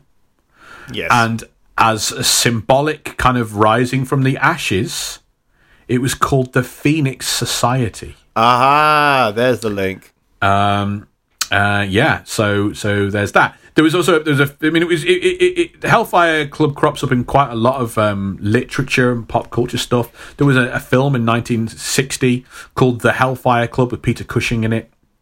Oh, yes. So yeah. It's bobbing around. It's not an obscure historical reference. Yeah. When creating the Marvel version, Chris Claremont and John Byrne, they drew heavily on the 1966 episode of the Avengers spy series called A Touch of Brimstone. In that episode, John Steed and Emma Peel attempt to infiltrate secret British society, the Hellfire Club, whose members have the inner circle and all wear period costumes. Emma Peel's disguise to get admitted to the club is as the Queen of Sin, She dresses in a black leather corset, has the boots, the whip, almost exactly as what Jean Grey looks like as the end of the thing is the Black Queen. Yeah. And yeah, the group in the inner circle in the Avengers TV series was led by the actor Peter Wyngarde. Peter Wyngarde is best known for his role as the lead in an ITC spy adventure series like The Prisoner and Danger Man that was called Jason King. So they put together Peter Wyngarde, Jason King, and had Jason Wyngarde as the name of one character. The other members of the Hellfire Club were similarly kind of their names and faces drawn from famous actors. So Sebastian Shaw was based on the actor Robert Shaw. Aha, yes. And looks like him. Harry Leland is very, if you look at I don't know if it comes across quite so much in the cartoon, but reading the comics, he's based on Orson Welles. He does have that same rotund appearance as Orson Welles, and with the beard as well, yeah. And he plays Harry Lime in The Third Man, and there's a reporter in Citizen Kane called Jed Leland, so Harry Leland. Right, gotcha. Donald Pierce was based on Donald Sutherland. Okay. Who played Hawkeye Pierce in MASH. So right, okay. Donald Sutherland, Hawkeye Pierce, you get Donald Pierce. Very good. It's and the Hellfire Club is pretty similar. It's meant to be the highfalutin society where the rich, famous, and influential go to play and do depraved, debauched things. Membership is passed on to descendants and all of that sort of stuff. And it gets very spicy in the Marvel universe when Sebastian Shaw takes over and forms this inner circle. And this inner circle, he takes over alongside Emma Frost. Sebastian Shaw becomes the Black King. It's chess names, black and white. Kings, queens, rooks, bishops, all of that. So Sebastian Shaw is the Black King, and he is a mutant with the ability to absorb any kind of energy and transform it into his own raw strength and speed and durability. So whatever you do to attack him comes back at you because he just gets stronger and faster and more durable. It's kind of like the Blob, but he actually reverses it back on you. Yeah. And also he's not a blob. And also he does look like a pile of lard. No, Emma Frost is the White Queen, and she has powerful psychic abilities. Harry Leland is the Black Bishop. Harry Leland's ability is to increase the mass of another person or object.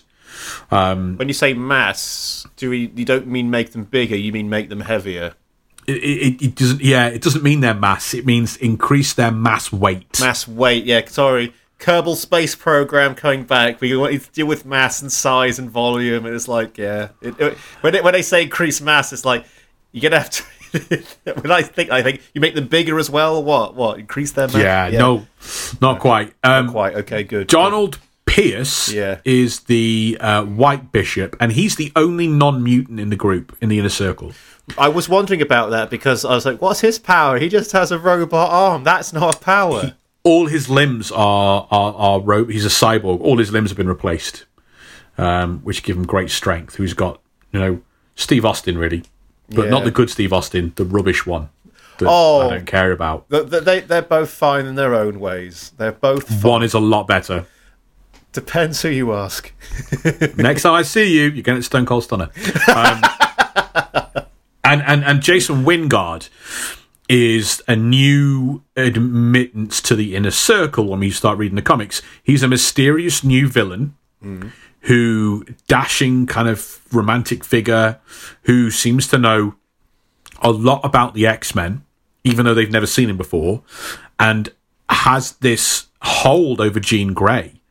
And during the story, he is revealed to be one of the X-Men's oldest enemies from their original run in the 1960s, Mastermind, who looks completely different.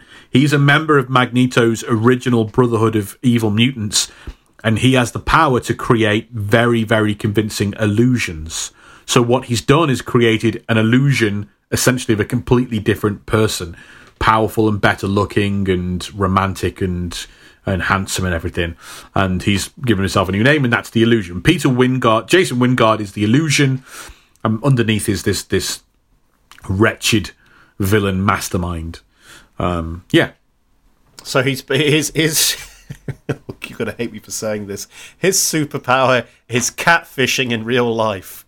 Yeah, it's IRL catfishing. IRL catfishing. Okay, 100%. That's. I thought I'd get a frown for saying that. I'm so glad you joined in. Anyway, back to the story. At the mansion, a bedridden Jean struggles to. I'm just going to interrupt there.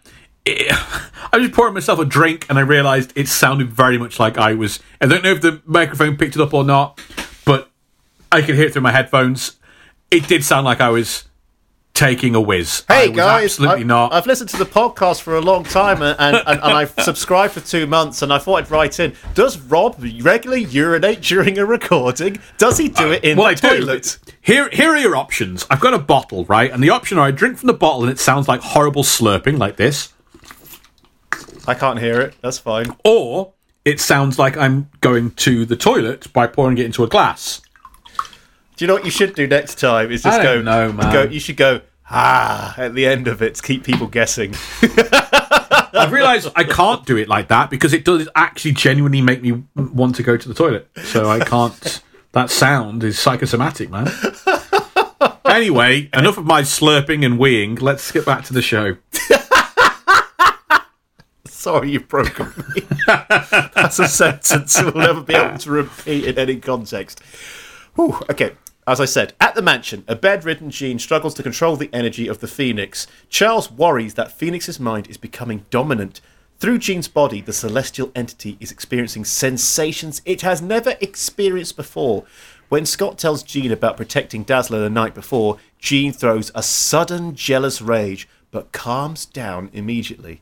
Later that evening, Storm offers to watch over Scott so he can get some rest. However, as Scott leaves the room, the Inner Circle use their psychic powers to put Jean into a dream state where she is rescued from drowning by Mastermind on an old wooden ship from the 18th century.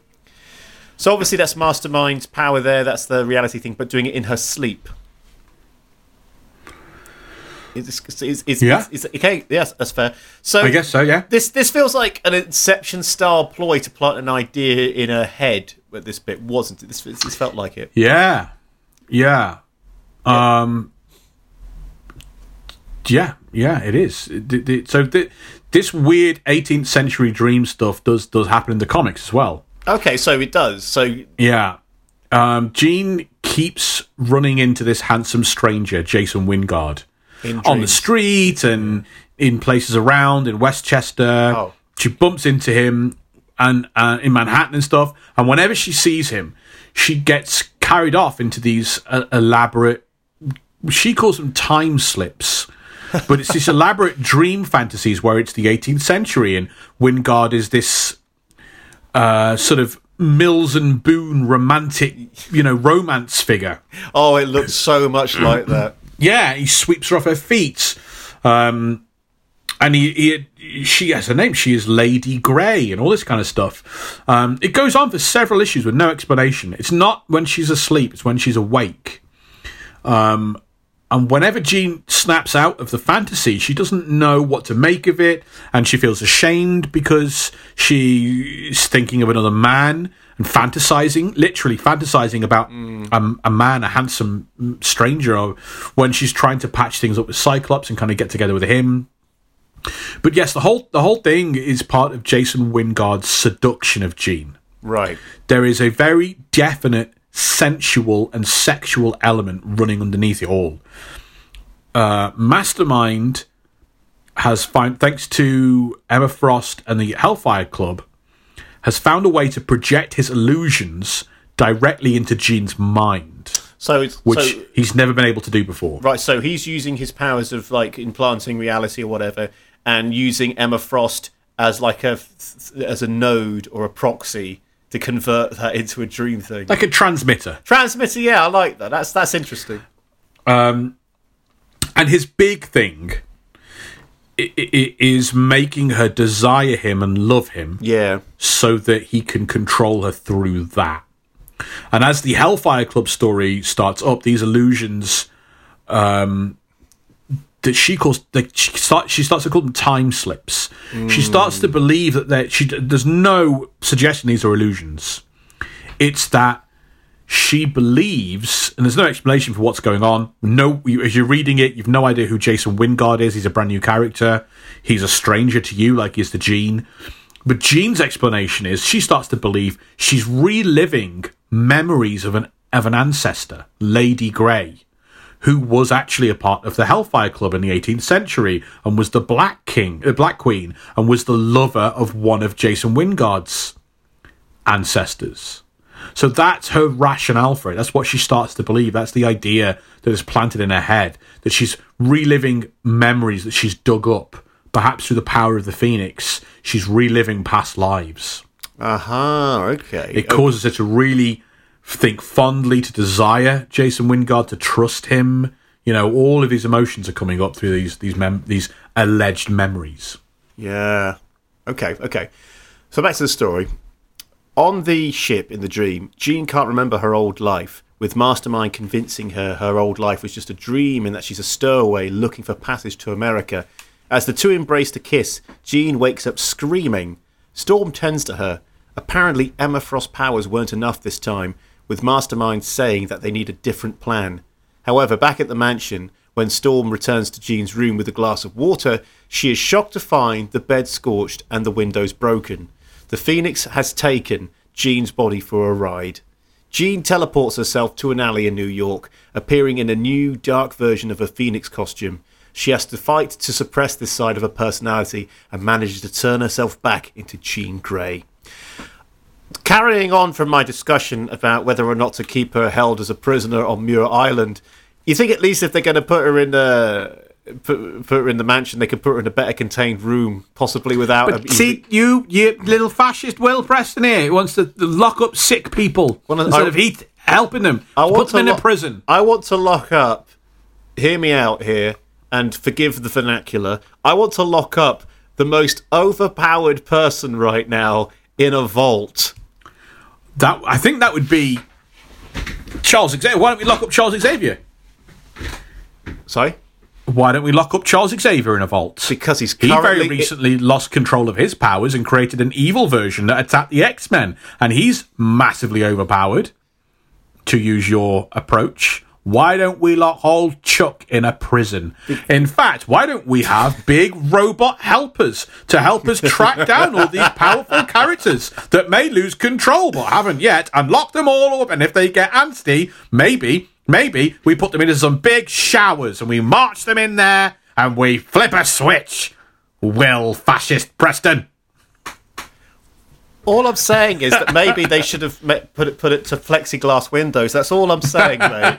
Plexiglass windows. Bus shelter windows. Bus shelter windows. Mate, I wasn't talking about mutant concentration camps. I'm just talking about better windows. Oh, my God. What a thought path to go down. Jeez. It's a slippery slope. It's a slippery slope. First you get plexiglass windows, then you're committing mass murder. In any argument, Will, you can never bring out the Hitler comparisons too early. That's how I argue. Was it Godwin's Law or Rule 34? No, it's Godwin's Law. Godwin's Law. Rule 34 is the other one. So, does Jean have trouble controlling her powers like this in the 70s? Yeah, around this time with the Hellfire Club, like Cyclops says to her, "There's some bad guys in that car. Stop that car!" And she crushes this car. No, it's like they hit a brick wall. Okay, it's not like a cube, is it? Well, she crushes the front and the back, but it's a brutal thing that takes place. It is implied that she has killed the henchmen, or if not, severely injured them. She uses that phrase of Scott is like, "What the hell have you done?" I said, "Stop the car." You know, you're daft enough to change the molecules in your costume to be another type of clothes. You couldn't have, made the car stop or taken the tyres out. And her response is, they got what they deserved, which And you see these crumpled bodies, so the implication is that she's killed them or she's, I don't know, very crippled them. Yeah. And then during the Hellfire, the first kind of encounter with the Hellfire Club, which is more with Emma Frost. Emma Frost is trying to recruit Dazzler, and she's trying to recruit young Kitty Pryde, because they're new mutants that Cerebro has just detected, and the Hellfire Club wants to recruit them before the X-Men do.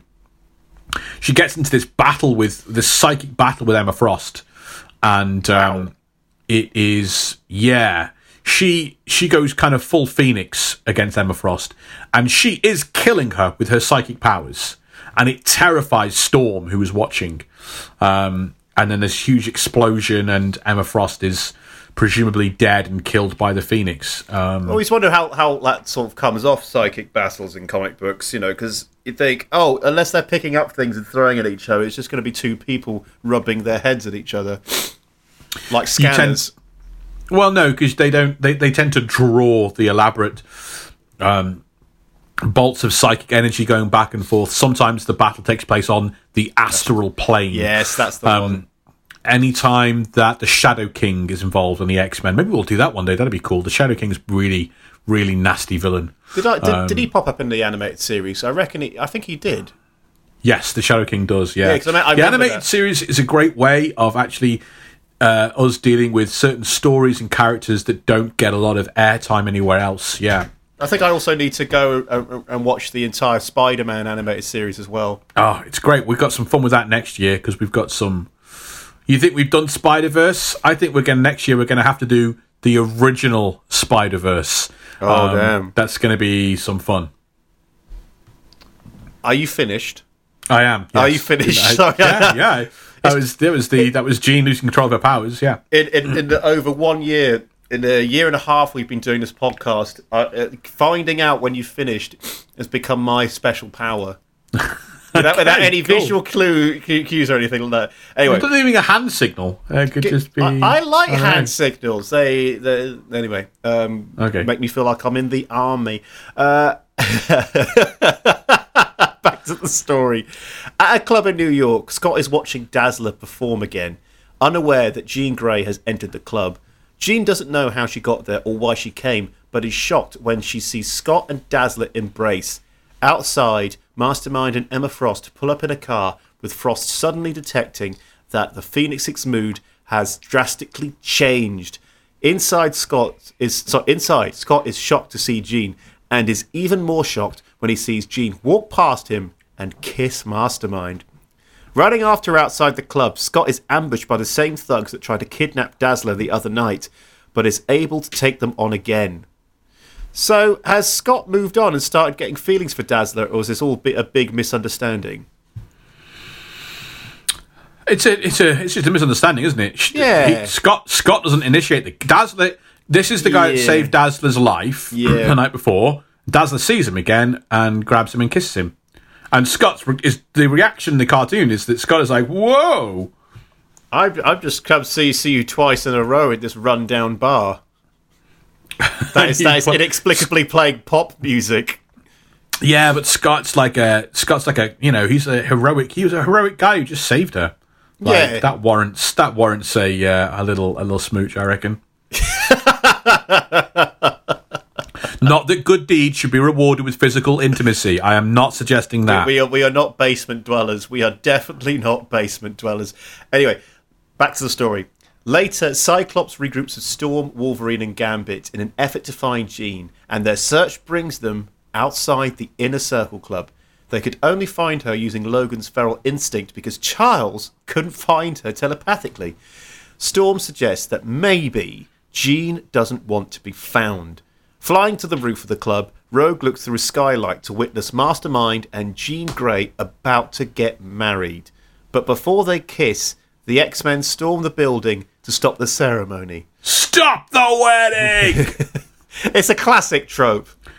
Mrs. Robinson! So I was nearly going to do that, but I wanted to go, Mrs. Bouvier! Yeah, I really knew that was where we were going. Come on, that moment in The Graduate's been spoofed so many times, but I think The Simpsons did it just right. especially when he falls and continues yelling. Anyway. Rogue is unable to take on Shaw as his mutant ability, as he said, allows him to absorb every single attack she lands on him. Wolverine and Storm manage to disable Pierce's cyborg arm, but before they can deliver the final blow, Leland uses his powers to slam Logan through several floors into the sewers below. Shaw takes down Cyclops after absorbing his ocular ray. However... His ocular ray? Is that what it is? I thought that's what it was. Would you? Well, I mean, again, I've never, optic blasts is what we tend to call Cyclops' ocular ray. It's not incorrect. But I wrote this when I was ill. Leave me alone. Stand back. I'll use my ocular ray on you. It sounds like something Stan Lee would write. So yeah. Well, great. I don't. Although no, because it's actually too scientific. Ocular, yeah, it's too. I think that's like a calling card of me. I got it. Teens won't know what ocular means. Yeah, I got it exactly right. That's the problem here. And disenfranchised everyone. I don't care as long as it's correct, Rob. I don't care who gets hurt. Oh, now I know why you've married German. That makes sense now. The personalities match. I get it now. I want to disagree, but no, she likes being very correct. Yeah. However, back to story. However, Storm freezes Shaw on the spot in a block of ice, but is swiftly taken down by none other than Phoenix. Phoenix says she is no longer Jean Grey. She is only her body and her senses. She is now 100% Phoenix. She then kisses Sebastian Shaw and calls him her husband. What can you tell me about this burger? Oh, that's 100% pure Phoenix. There's no rusk in there. That is 100% pure Phoenix. We got a slow motion shot of a phoenix being thrown through some dripping water and then chopped in midair. Although, full warning, every time you try and eat it, it just comes back to life and flies away. So sorry about that. No, but hey, all for the low price of $2.99. So, what do we have here? A great cliffhanger. Brilliant. That's what we want in the saga. Actually, a lot of episodes of the X-Men have cliffhangers, but they do, yeah. But because they got great ones to draw from. Oh, absolutely. And this is indeed a great cliffhanger. This is a real Empire Strikes Back, isn't it? This one. Yeah, this is totally flipping around. So the X-Men are completely defeated here. Is this how Jean becomes corrupted? Yeah. Almost exactly. I mean, she fully gives in to these illusions where she believes in memories, and she kind of becomes this Lady Grey, Black Queen. So and the final reveal is not that I am now the Phoenix. She reveals herself as the Black Queen of the Hellfire Club. Yes. So she just accepts this identity because it's like a decadent role that allows her to relish the extremes of human emotion, which seems to be, something that she's more and more into now she's got this Phoenix power. And it begins to break down the barriers that she had erected, the barriers, kind of like the moral and ethical barriers between her humanity and her insane power levels. As the X-Men investigate the Hellfire Club, they've gone in dressed up really fancy to this like Hellfire Club event. Jason Wingard whisks Jean away in the dance floor. She experiences this other time slip fantasy and fully gives in. And then Scott is looking around for his girlfriend, and he sees Wingard taking Jean upstairs, and it all looks very illicit and sexual, like they're going off to have an affair right in front of him. Yeah, they're going upstairs to the bedrooms. Scott chases after them, and the last second he sees Jason Wingard smirks at him, but the Wingard illusion slips, and for the first time, he sees that it's actually Mastermind, one of his oldest enemies. That's very good. It had been a long-running mystery ever since they kind of introduced Jason Wingard. Who is this guy? So that would have worked well in the comics, but obviously not in the cartoon, because the animated series did not cover Mastermind, did they? Yeah, I don't think so. And he would have been a background character if that. Yeah. And so he chases after them, but then he gets blasted by powerful bolt of energy and kind of completely, not dead, but very nearly. And Jean Grey emerges from this kind of bedroom with Jason Wingard, and she emerges as the Black Queen, dressed exactly the same as like Emma Frost. So she's got the corset, the thigh-high boots, and she's just wearing underwear, and she's got a whip. Very kinky get-up. Yeah. Yeah. So yeah, that's the big cliffhanger here and reflected in the comics. First episode thoughts then, Will? Thoughts and reactions? It was good. It was more Well, I don't want to be obvious here. It was way more psychological than the beginning of the Phoenix Saga, which was way more... high kind of action and... high sci-fi and space opera and whatnot. This seems to be more about attacking the character rather than launching an adventure. I think what I need to introduce now at this stage, because several times in the cartoon it has explicitly mentioned that there is a cosmic entity, an alien-like being, living inside of Jean Grey. Okay. I need to state that is not explicit in the comics. Right. Is it implied or is it... So the two creators, Chris Claremont and John Byrne, have completely different opinions of what is being presented, and it can be read one of two ways. Ooh. And it was not designed to be read one of two ways. Ah. So oh dear. Chris Claremont is of the belief and try to present it that Jean Grey is possessed by an alien being. Okay. There is no explicit language like we get in the cartoon series that you've talked about. Charles communicates with the being inside of her and all of that. There's none of that. But Claremont believes that in the the shuttle that was coming down, they were all going to die. Jean calls out for help and gets possessed by this Phoenix spirit, right? This alien being. John Byrne, the other kind of co-creator of this time, not back then during the Phoenix was created, but now, he believes that because it's not explicit, what he saw was Jean get irradiated by cosmic rays like the Fantastic Four. Ah, and okay. Became powerful enough to bring herself back from the dead and have all these new vast powers. This is not, according to John Byrne, who's the co-creator of the Dark Phoenix saga, Jean is not possessed by an alien being. She is exactly the same woman she was before. She has just been given vast cosmic powers on top of her mutant powers. But it's all her. But the whole lot, it's almost like she's gone schizophrenic, talking about herself as being the Phoenix. Yeah, I guess so. Yeah, this is like he believes this is kind of like an identity that she kind of came up with to save herself. She came back from the dead, which is what a Phoenix does. You think so? It's kind of like this is the idea she has. Yeah, you think they would have had a sit down and try to get this finalised between them, wouldn't you? But I reckon that the story was too good just to stop. I reckon they just went, look, let's just continue and put our differences aside.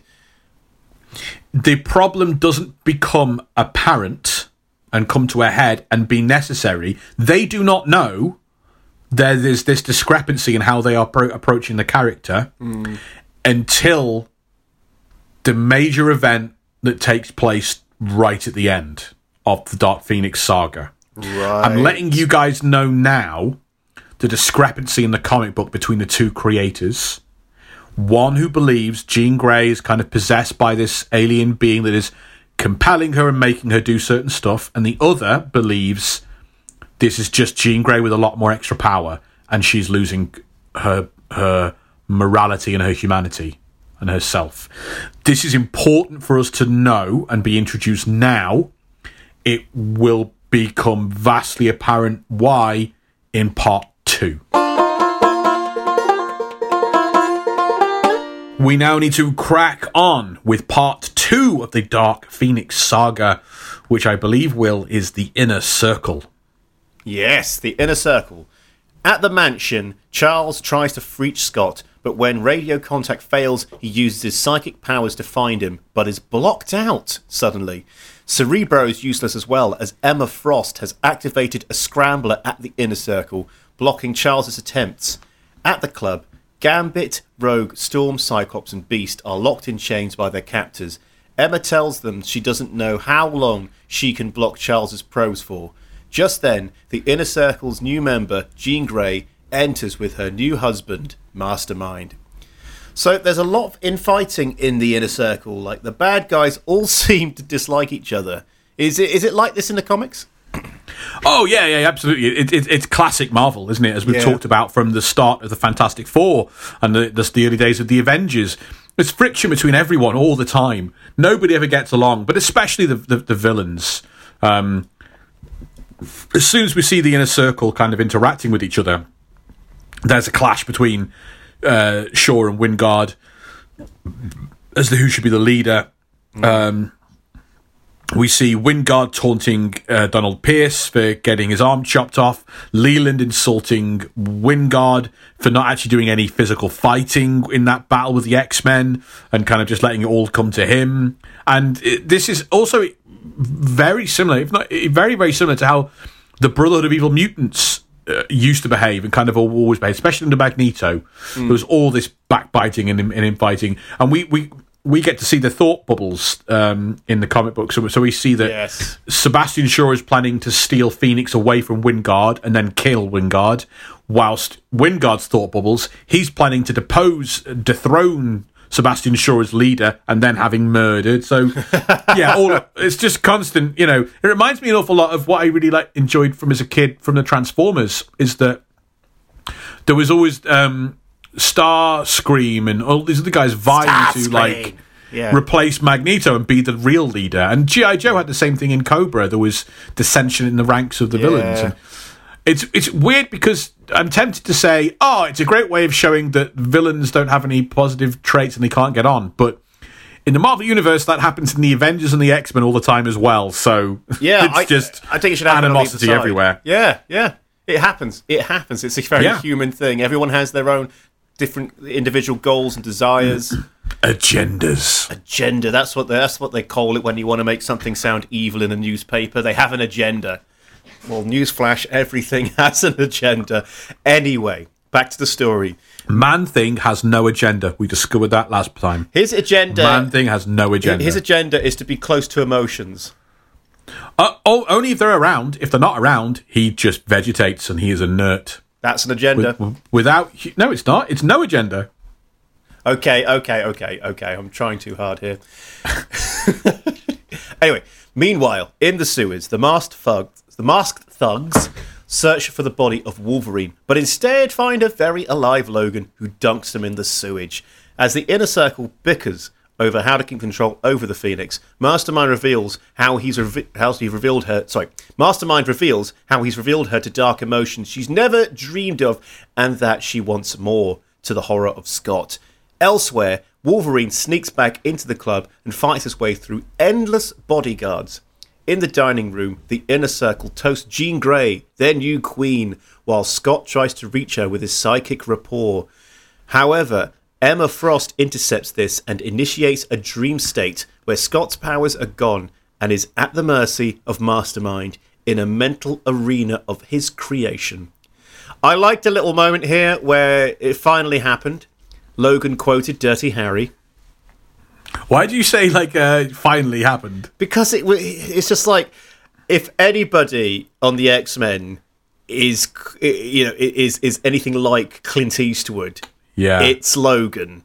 So eventually it's like the anti-hero. The anti-hero, but it's like the elephant in the room. It's that thing you're waiting to do in the back of your mind. He goes, "Oh, would it be cool if he did the are you feeling lucky? Do I feel lucky punk thing?" But with his adamantium claws, it's like, they did it. They did Dirty Harry, the Dirty Harry quote right there. So does he ever go all Dirty Harry in the comics? Because I wouldn't be surprised, because Dirty Harry is such a big icon of cinema. This is again how faithful this adaptation is.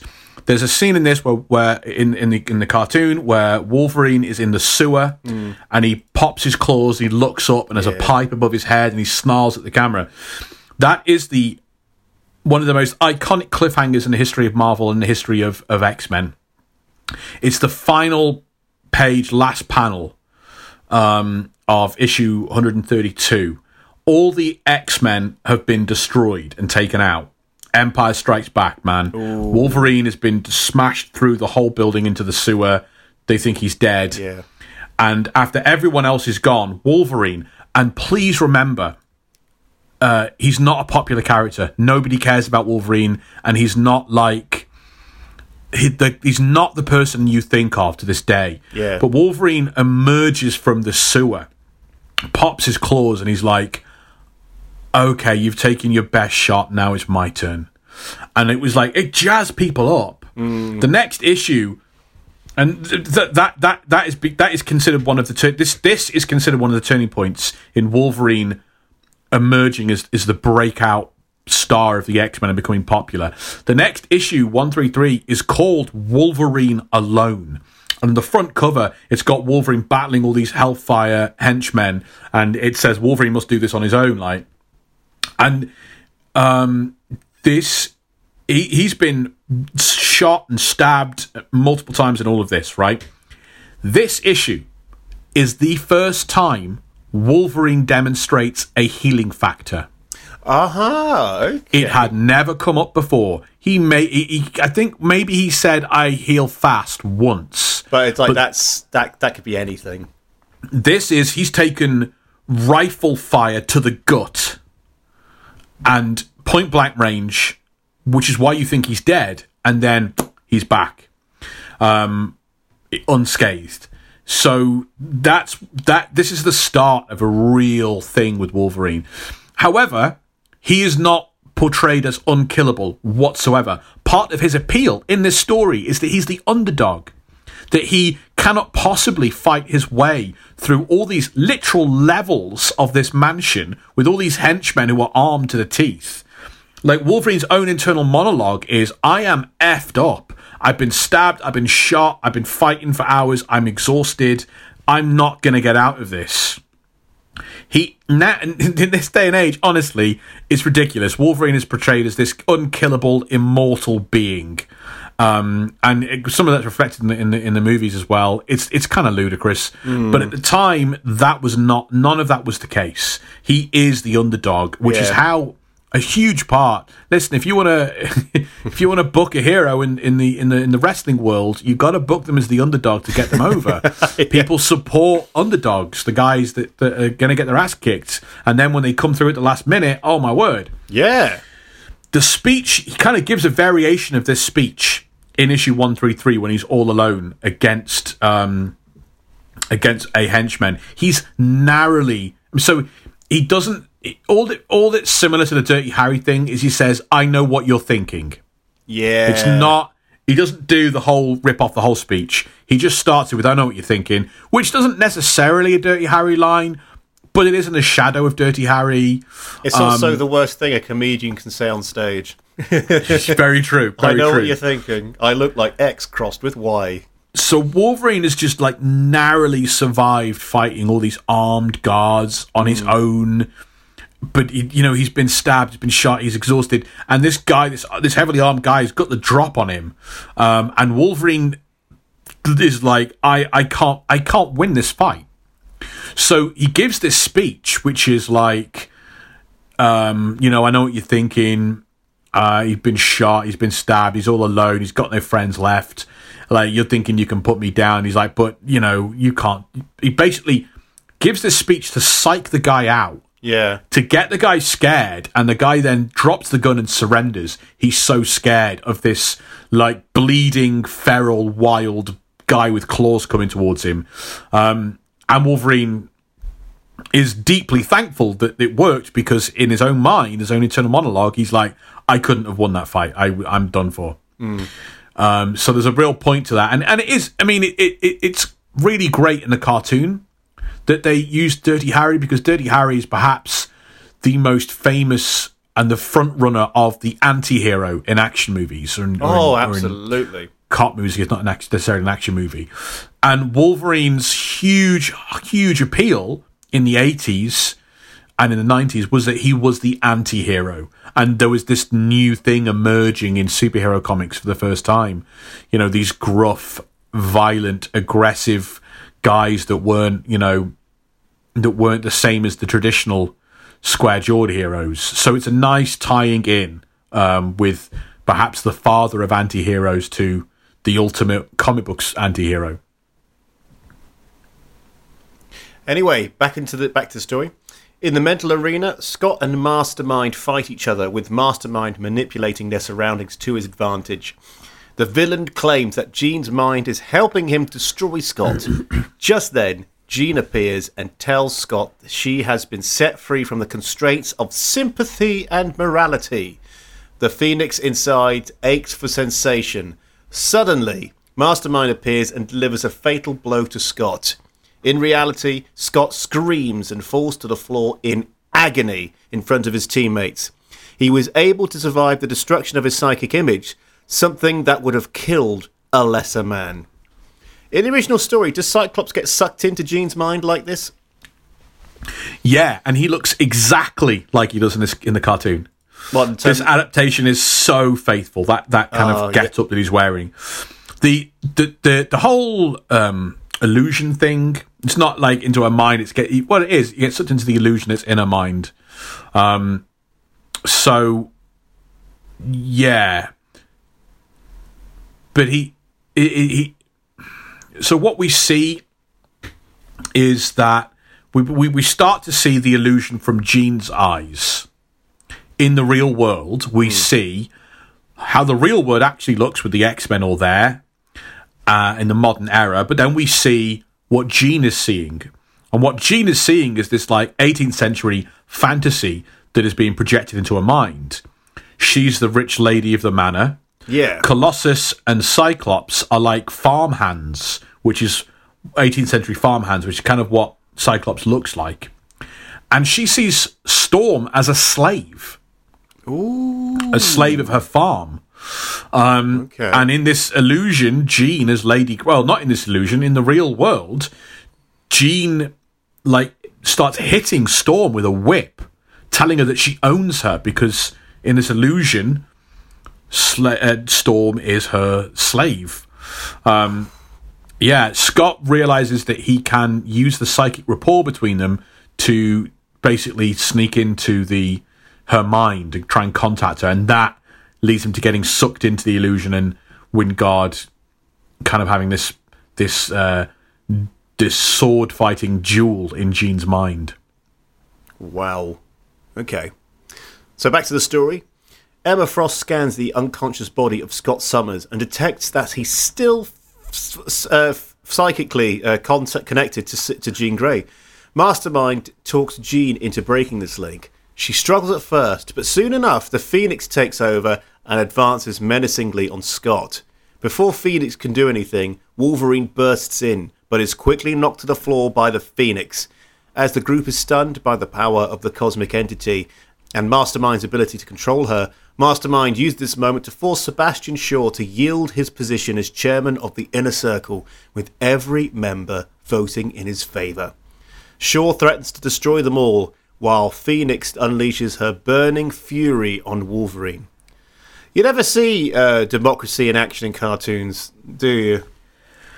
No, not like this. No. Even though this isn't really democracy, this is a coup. It's democracy. They all vote for it. Yeah, but they're voting for a coup. I don't know. You vote to remove someone as chairman of the board. Oh, okay. I just saw that the threat of violence as well is more like a coup.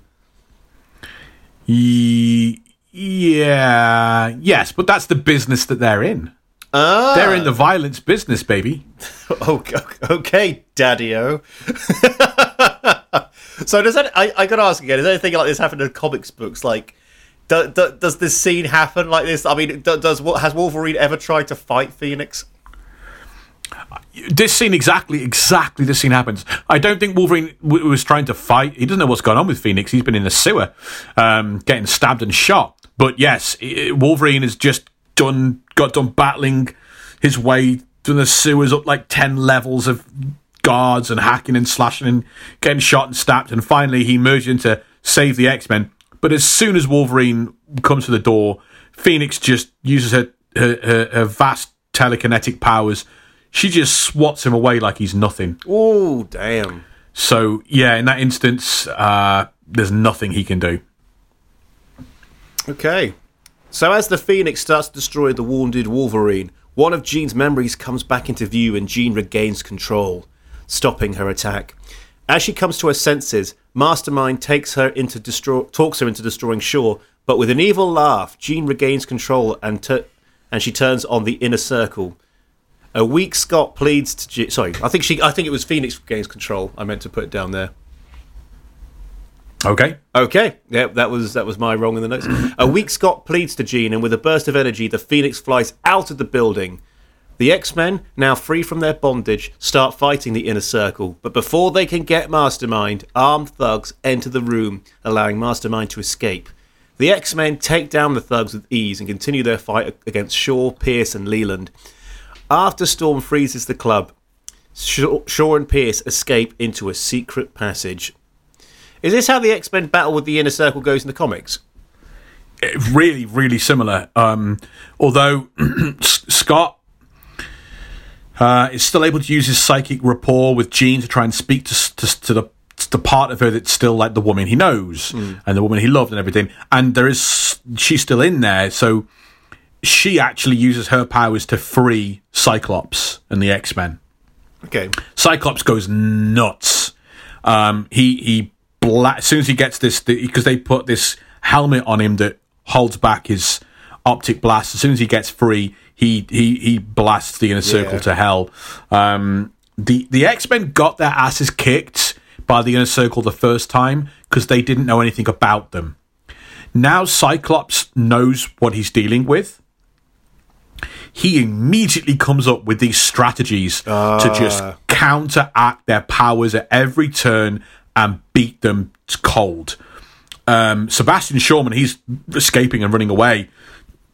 He said his inner monologue is like, it says that Cyclops is this incredible leader and general, and as soon as Cyclops saw this opening, he knew how to get the X-Men to turn the tables in this kind of battle. And this is a key part of this run by Chris Claremont. Cyclops in the comics is this incredible soldier and great leader. I think I forget what episode we talked about it in. We talked about Cyclops, and I gave this example of when this new X-Men team come about in the 1970s that includes Wolverine. Cyclops gives a training session, and he single-handedly beats the whole team. Ooh. Because he's a soldier, and he's a strategist, and he knows exactly how to use his power perfectly well. He knows they don't have any plan, and he's like bouncing his optic blast off Colossus's metal skin to take Storm out in the sky and good. This, that, and the other, and he just wipes the floor with the X-Men on his own. And he's like, okay, we got more training to do. He's a real disciplined badass. It reminds that kind of that one man against a group of people strategy and adapting like that reminds me of the because I've been playing it a lot recently, the Arkham Batman games. Because when you're fighting different enemies, you have to adopt different strategies. Like some have got a shield, some have got a taser, so you've got to do different moves and stuff. So you have, and you have that combination of do that on that and that and that, and you have to think ahead as you're punching one person, punch the next, and change it up. There's a good couple of stories where they really when Mike Carey had his run on X-Men in the comics, he really played up Cyclops as not just like the leader of his people, but also this brilliant wartime strategist. Yes, especially in this kind of battle against Norman Osborn, who was in power and stuff, and Scott playing the publicity game, playing public opinion, as well as putting teams together and counteracting the Avengers and this, that, and the other. And there is a big crossover series called Avengers vs. X-Men, and Captain America and Cyclops meet on a beach head, and like there's a real air of like Cap doesn't know what he's dealing with. He doesn't know what he's in for. Cap doesn't like, and the public perception is Captain America, the ultimate leader, and then there's this whole bunch of X-Men are like, he's been doing this since he was 15. He's been fighting world-ending villains since he was 15. Scott was raised to be a general and elite. Like this is not going to go the way the Avengers think it's going to go. And I found that as a really cool moment. I'm a fan of Captain America as well, but like Scott Summers is very overlooked because the time when the X-Men become popular, it's like trying to get recognition as a singer and an artist in a band with Prince. Like Wolverine is always going to overshadow whoever else is in the group because of that anti-hero just hit the right mark at the right time and everything. But the comic books, the cartoon series does Cyclops no favors. It paints him incredibly bland. But he's not like that in the comics. This is why I always had a problem with Cyclops. I always thought he was too much of a goody two-shoes and, by the numbers. And they just make him dad. He's the guy that has to come in and go, come on, guys, calm down. We got to get up early tomorrow. It's just a dull, But really, he's more like Ultra Captain America. It's hard to... no, he's not. So I always compare Captain America to Gary Cooper in High Noon. What happened to Gary Cooper? He... Sorry, I couldn't resist it. He's just this humble, simple guy that takes does the right thing no matter how hard that path is. Cyclops will do... He can be very, very brutal in his decisions. If it means sacrificing members of his team, if it means killing, if it means doing this, that, the other. Cyclops he's a wartime general and he leads a people in that way. More like and Patton. He does terrible. He will do bad things if it's gonna be for the great good of his species. It's a hard one with Cyclops to sum them all up, really. No, it's good. It's good you shed light on that because I don't know how many other people have the same opinion of Cyclops because of my exposure to Cyclops. Well, it's not just the cartoon series; it's the movies as well. He doesn't. He's just again. He's kind of he's the guy that's got the girl you don't want to have the girl because he's kind of he's bland. like the high school jock. He's the high school jock in those films almost. Yeah, maybe. Yeah, he's or the preppy boy who's got everything.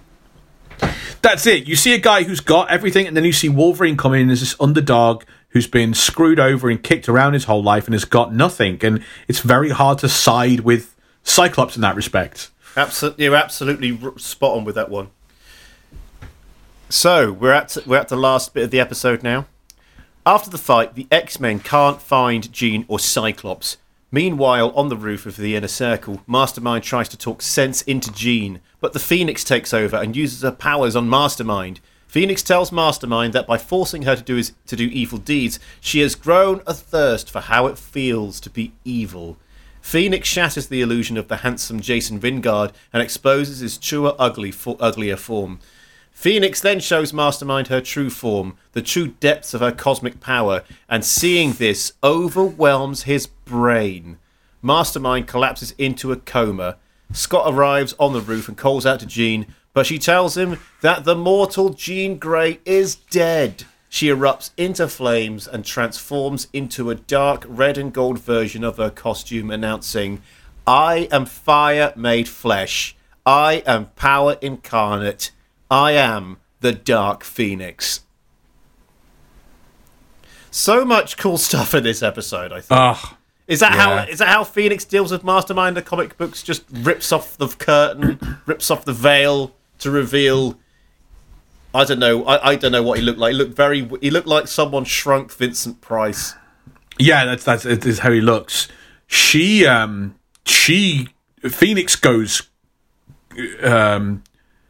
Mastermind has managed to wait out this massive fight between the X-Men and the Inner Circle by creating an illusion that no one can see him, and he's part of the furniture and part of the wall. Yeah. And then he slips out, and he's in this dark room.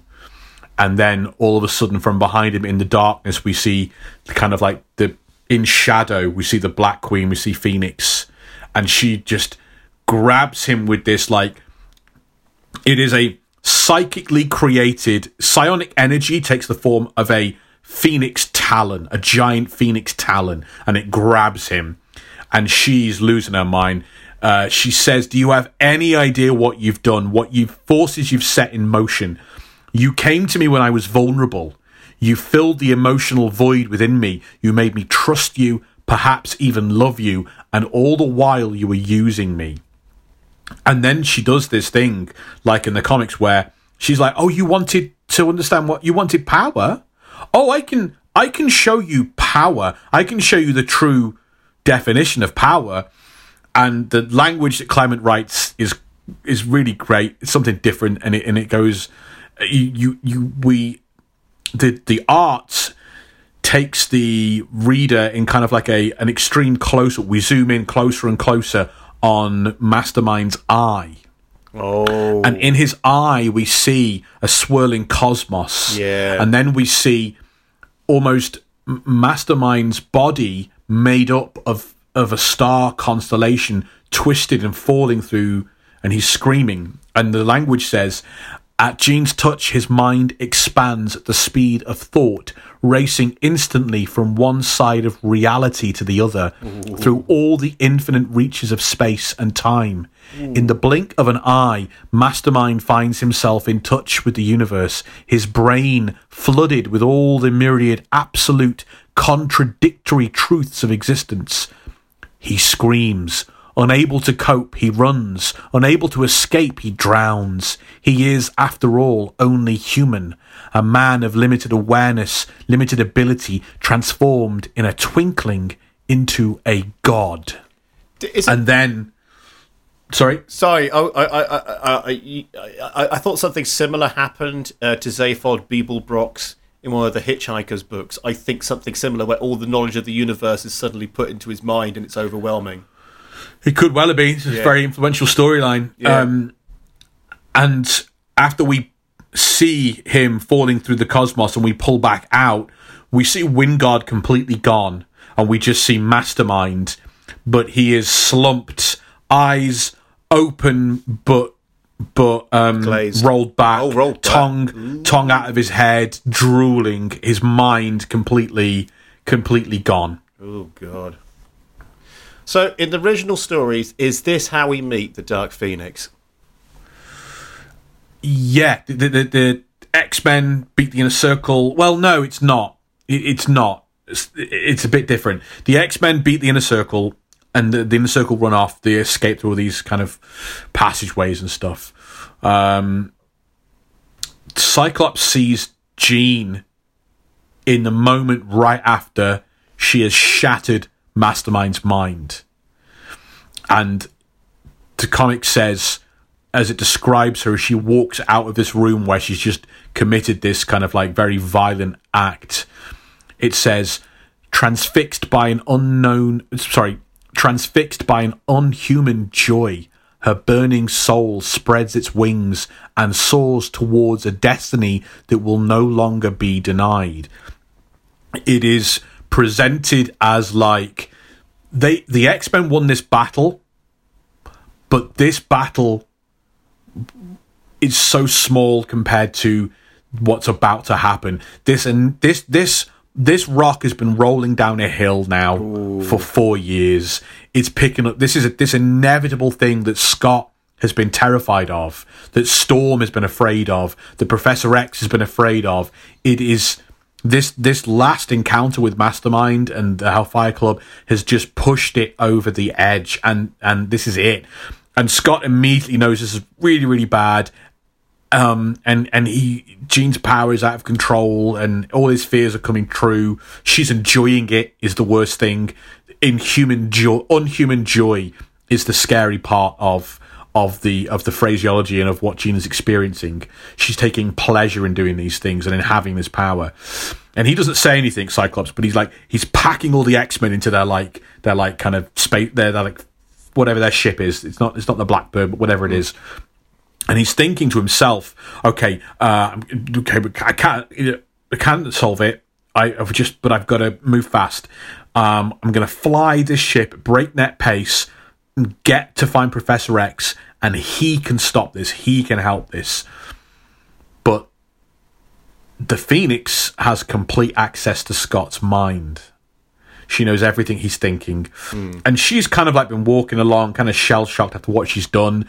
But once she hears this and knows there's a plan to stop her, in a blink of an eye, this kind of Jean vanishes. We see the red and gold costume for the first time. She announces herself as the Dark Phoenix, and the ship they're in, all the X-Men are in, just explodes. Ooh. And the issue comes to an end. Bloody hell. Will, thank you so much for taking us through in your imitable fashion all the way through the first 2 episodes of the Dark Phoenix saga. Final thoughts on these 2 episodes and how this has gone. It feels a bit low-key compared to the first Phoenix saga, the original Phoenix saga, but it feels like a more important character development is happening here. Like, it's more interesting. Yeah, there's certainly... although I don't know if we felt that way by the end of the first. We did 2 in the first one, didn't we? I don't know if we'd quite had. We had Alien. We had an Alien for the first time, I guess, but we hadn't done all the Shi'ar stuff. I don't think. Yeah. By the end of our first part of the Phoenix saga, do you know what I mean? Yeah. That all came in the second. Yeah, there was some interesting stuff happening, and but this feels like this is really cutting to the core of the character. Yeah, definitely. Yeah. And what's been your favourite piece of trivia, then, Marvel trivia, that you've learned in this episode? The fact that Wolverine wasn't a popular character at one point. I just find that really hard to take in. Yeah, man. He's a weird, old, hairy, short guy that is on a team full of, teenagers and young superheroes. He's weird. Danny DeVito. Very true, very true. Wolverine opened a lot of doors for Danny DeVito. Yeah, but yeah, he's just and he's Canadian, not American, and it was just no one knew what to make of him. And he didn't have a voice really until kind of John Byrne came along, and then we start to get his mysterious backstory. We start to get Alpha Flight and the Canadian government and stuff. Incredible. Yeah, it's very, very cool. Reading list for this week's episode is Dark Phoenix Saga. The Hellfire Club story is rolled into the Dark Phoenix Saga. You can get trade paperback collections of it from, I think, the Epic collections that Marvel do. So yeah, Dark Phoenix Saga, Chris Claremont, John Byrne. There's plenty of trade paperbacks of it available out there. Please do not use Amazon.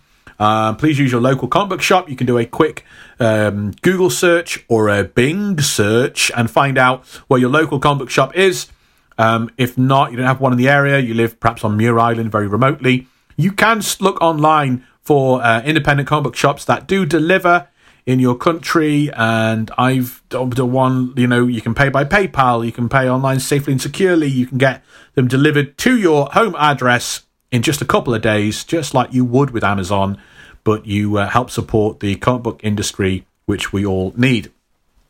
In the next episode, Will, we are heading to the final part of our Phoenix overarching saga. It is Dark Phoenix Part 2, The Final Fate of Jean Grey. A controversial ending that was changed at the last minute. Writers arguing with writers, editors arguing with their writers. It all goes up in the air. We'll have the original ending to the Dark Phoenix saga, as well as the one that is published, and we will find out what happens to the Phoenix going forward. It's a big episode. It's an exciting episode. It will close off one of our longest journeys here on Marvel versus Marvel. So don't go anywhere. Make sure you are with us for that one. Don't forget to head to patreon.com/Marvel vs. Marvel. There's a new mini obscure Marvel episode every month and a full-length bonus episode this month in November. It is going to be Neil Gaiman's first Marvel story, 1602.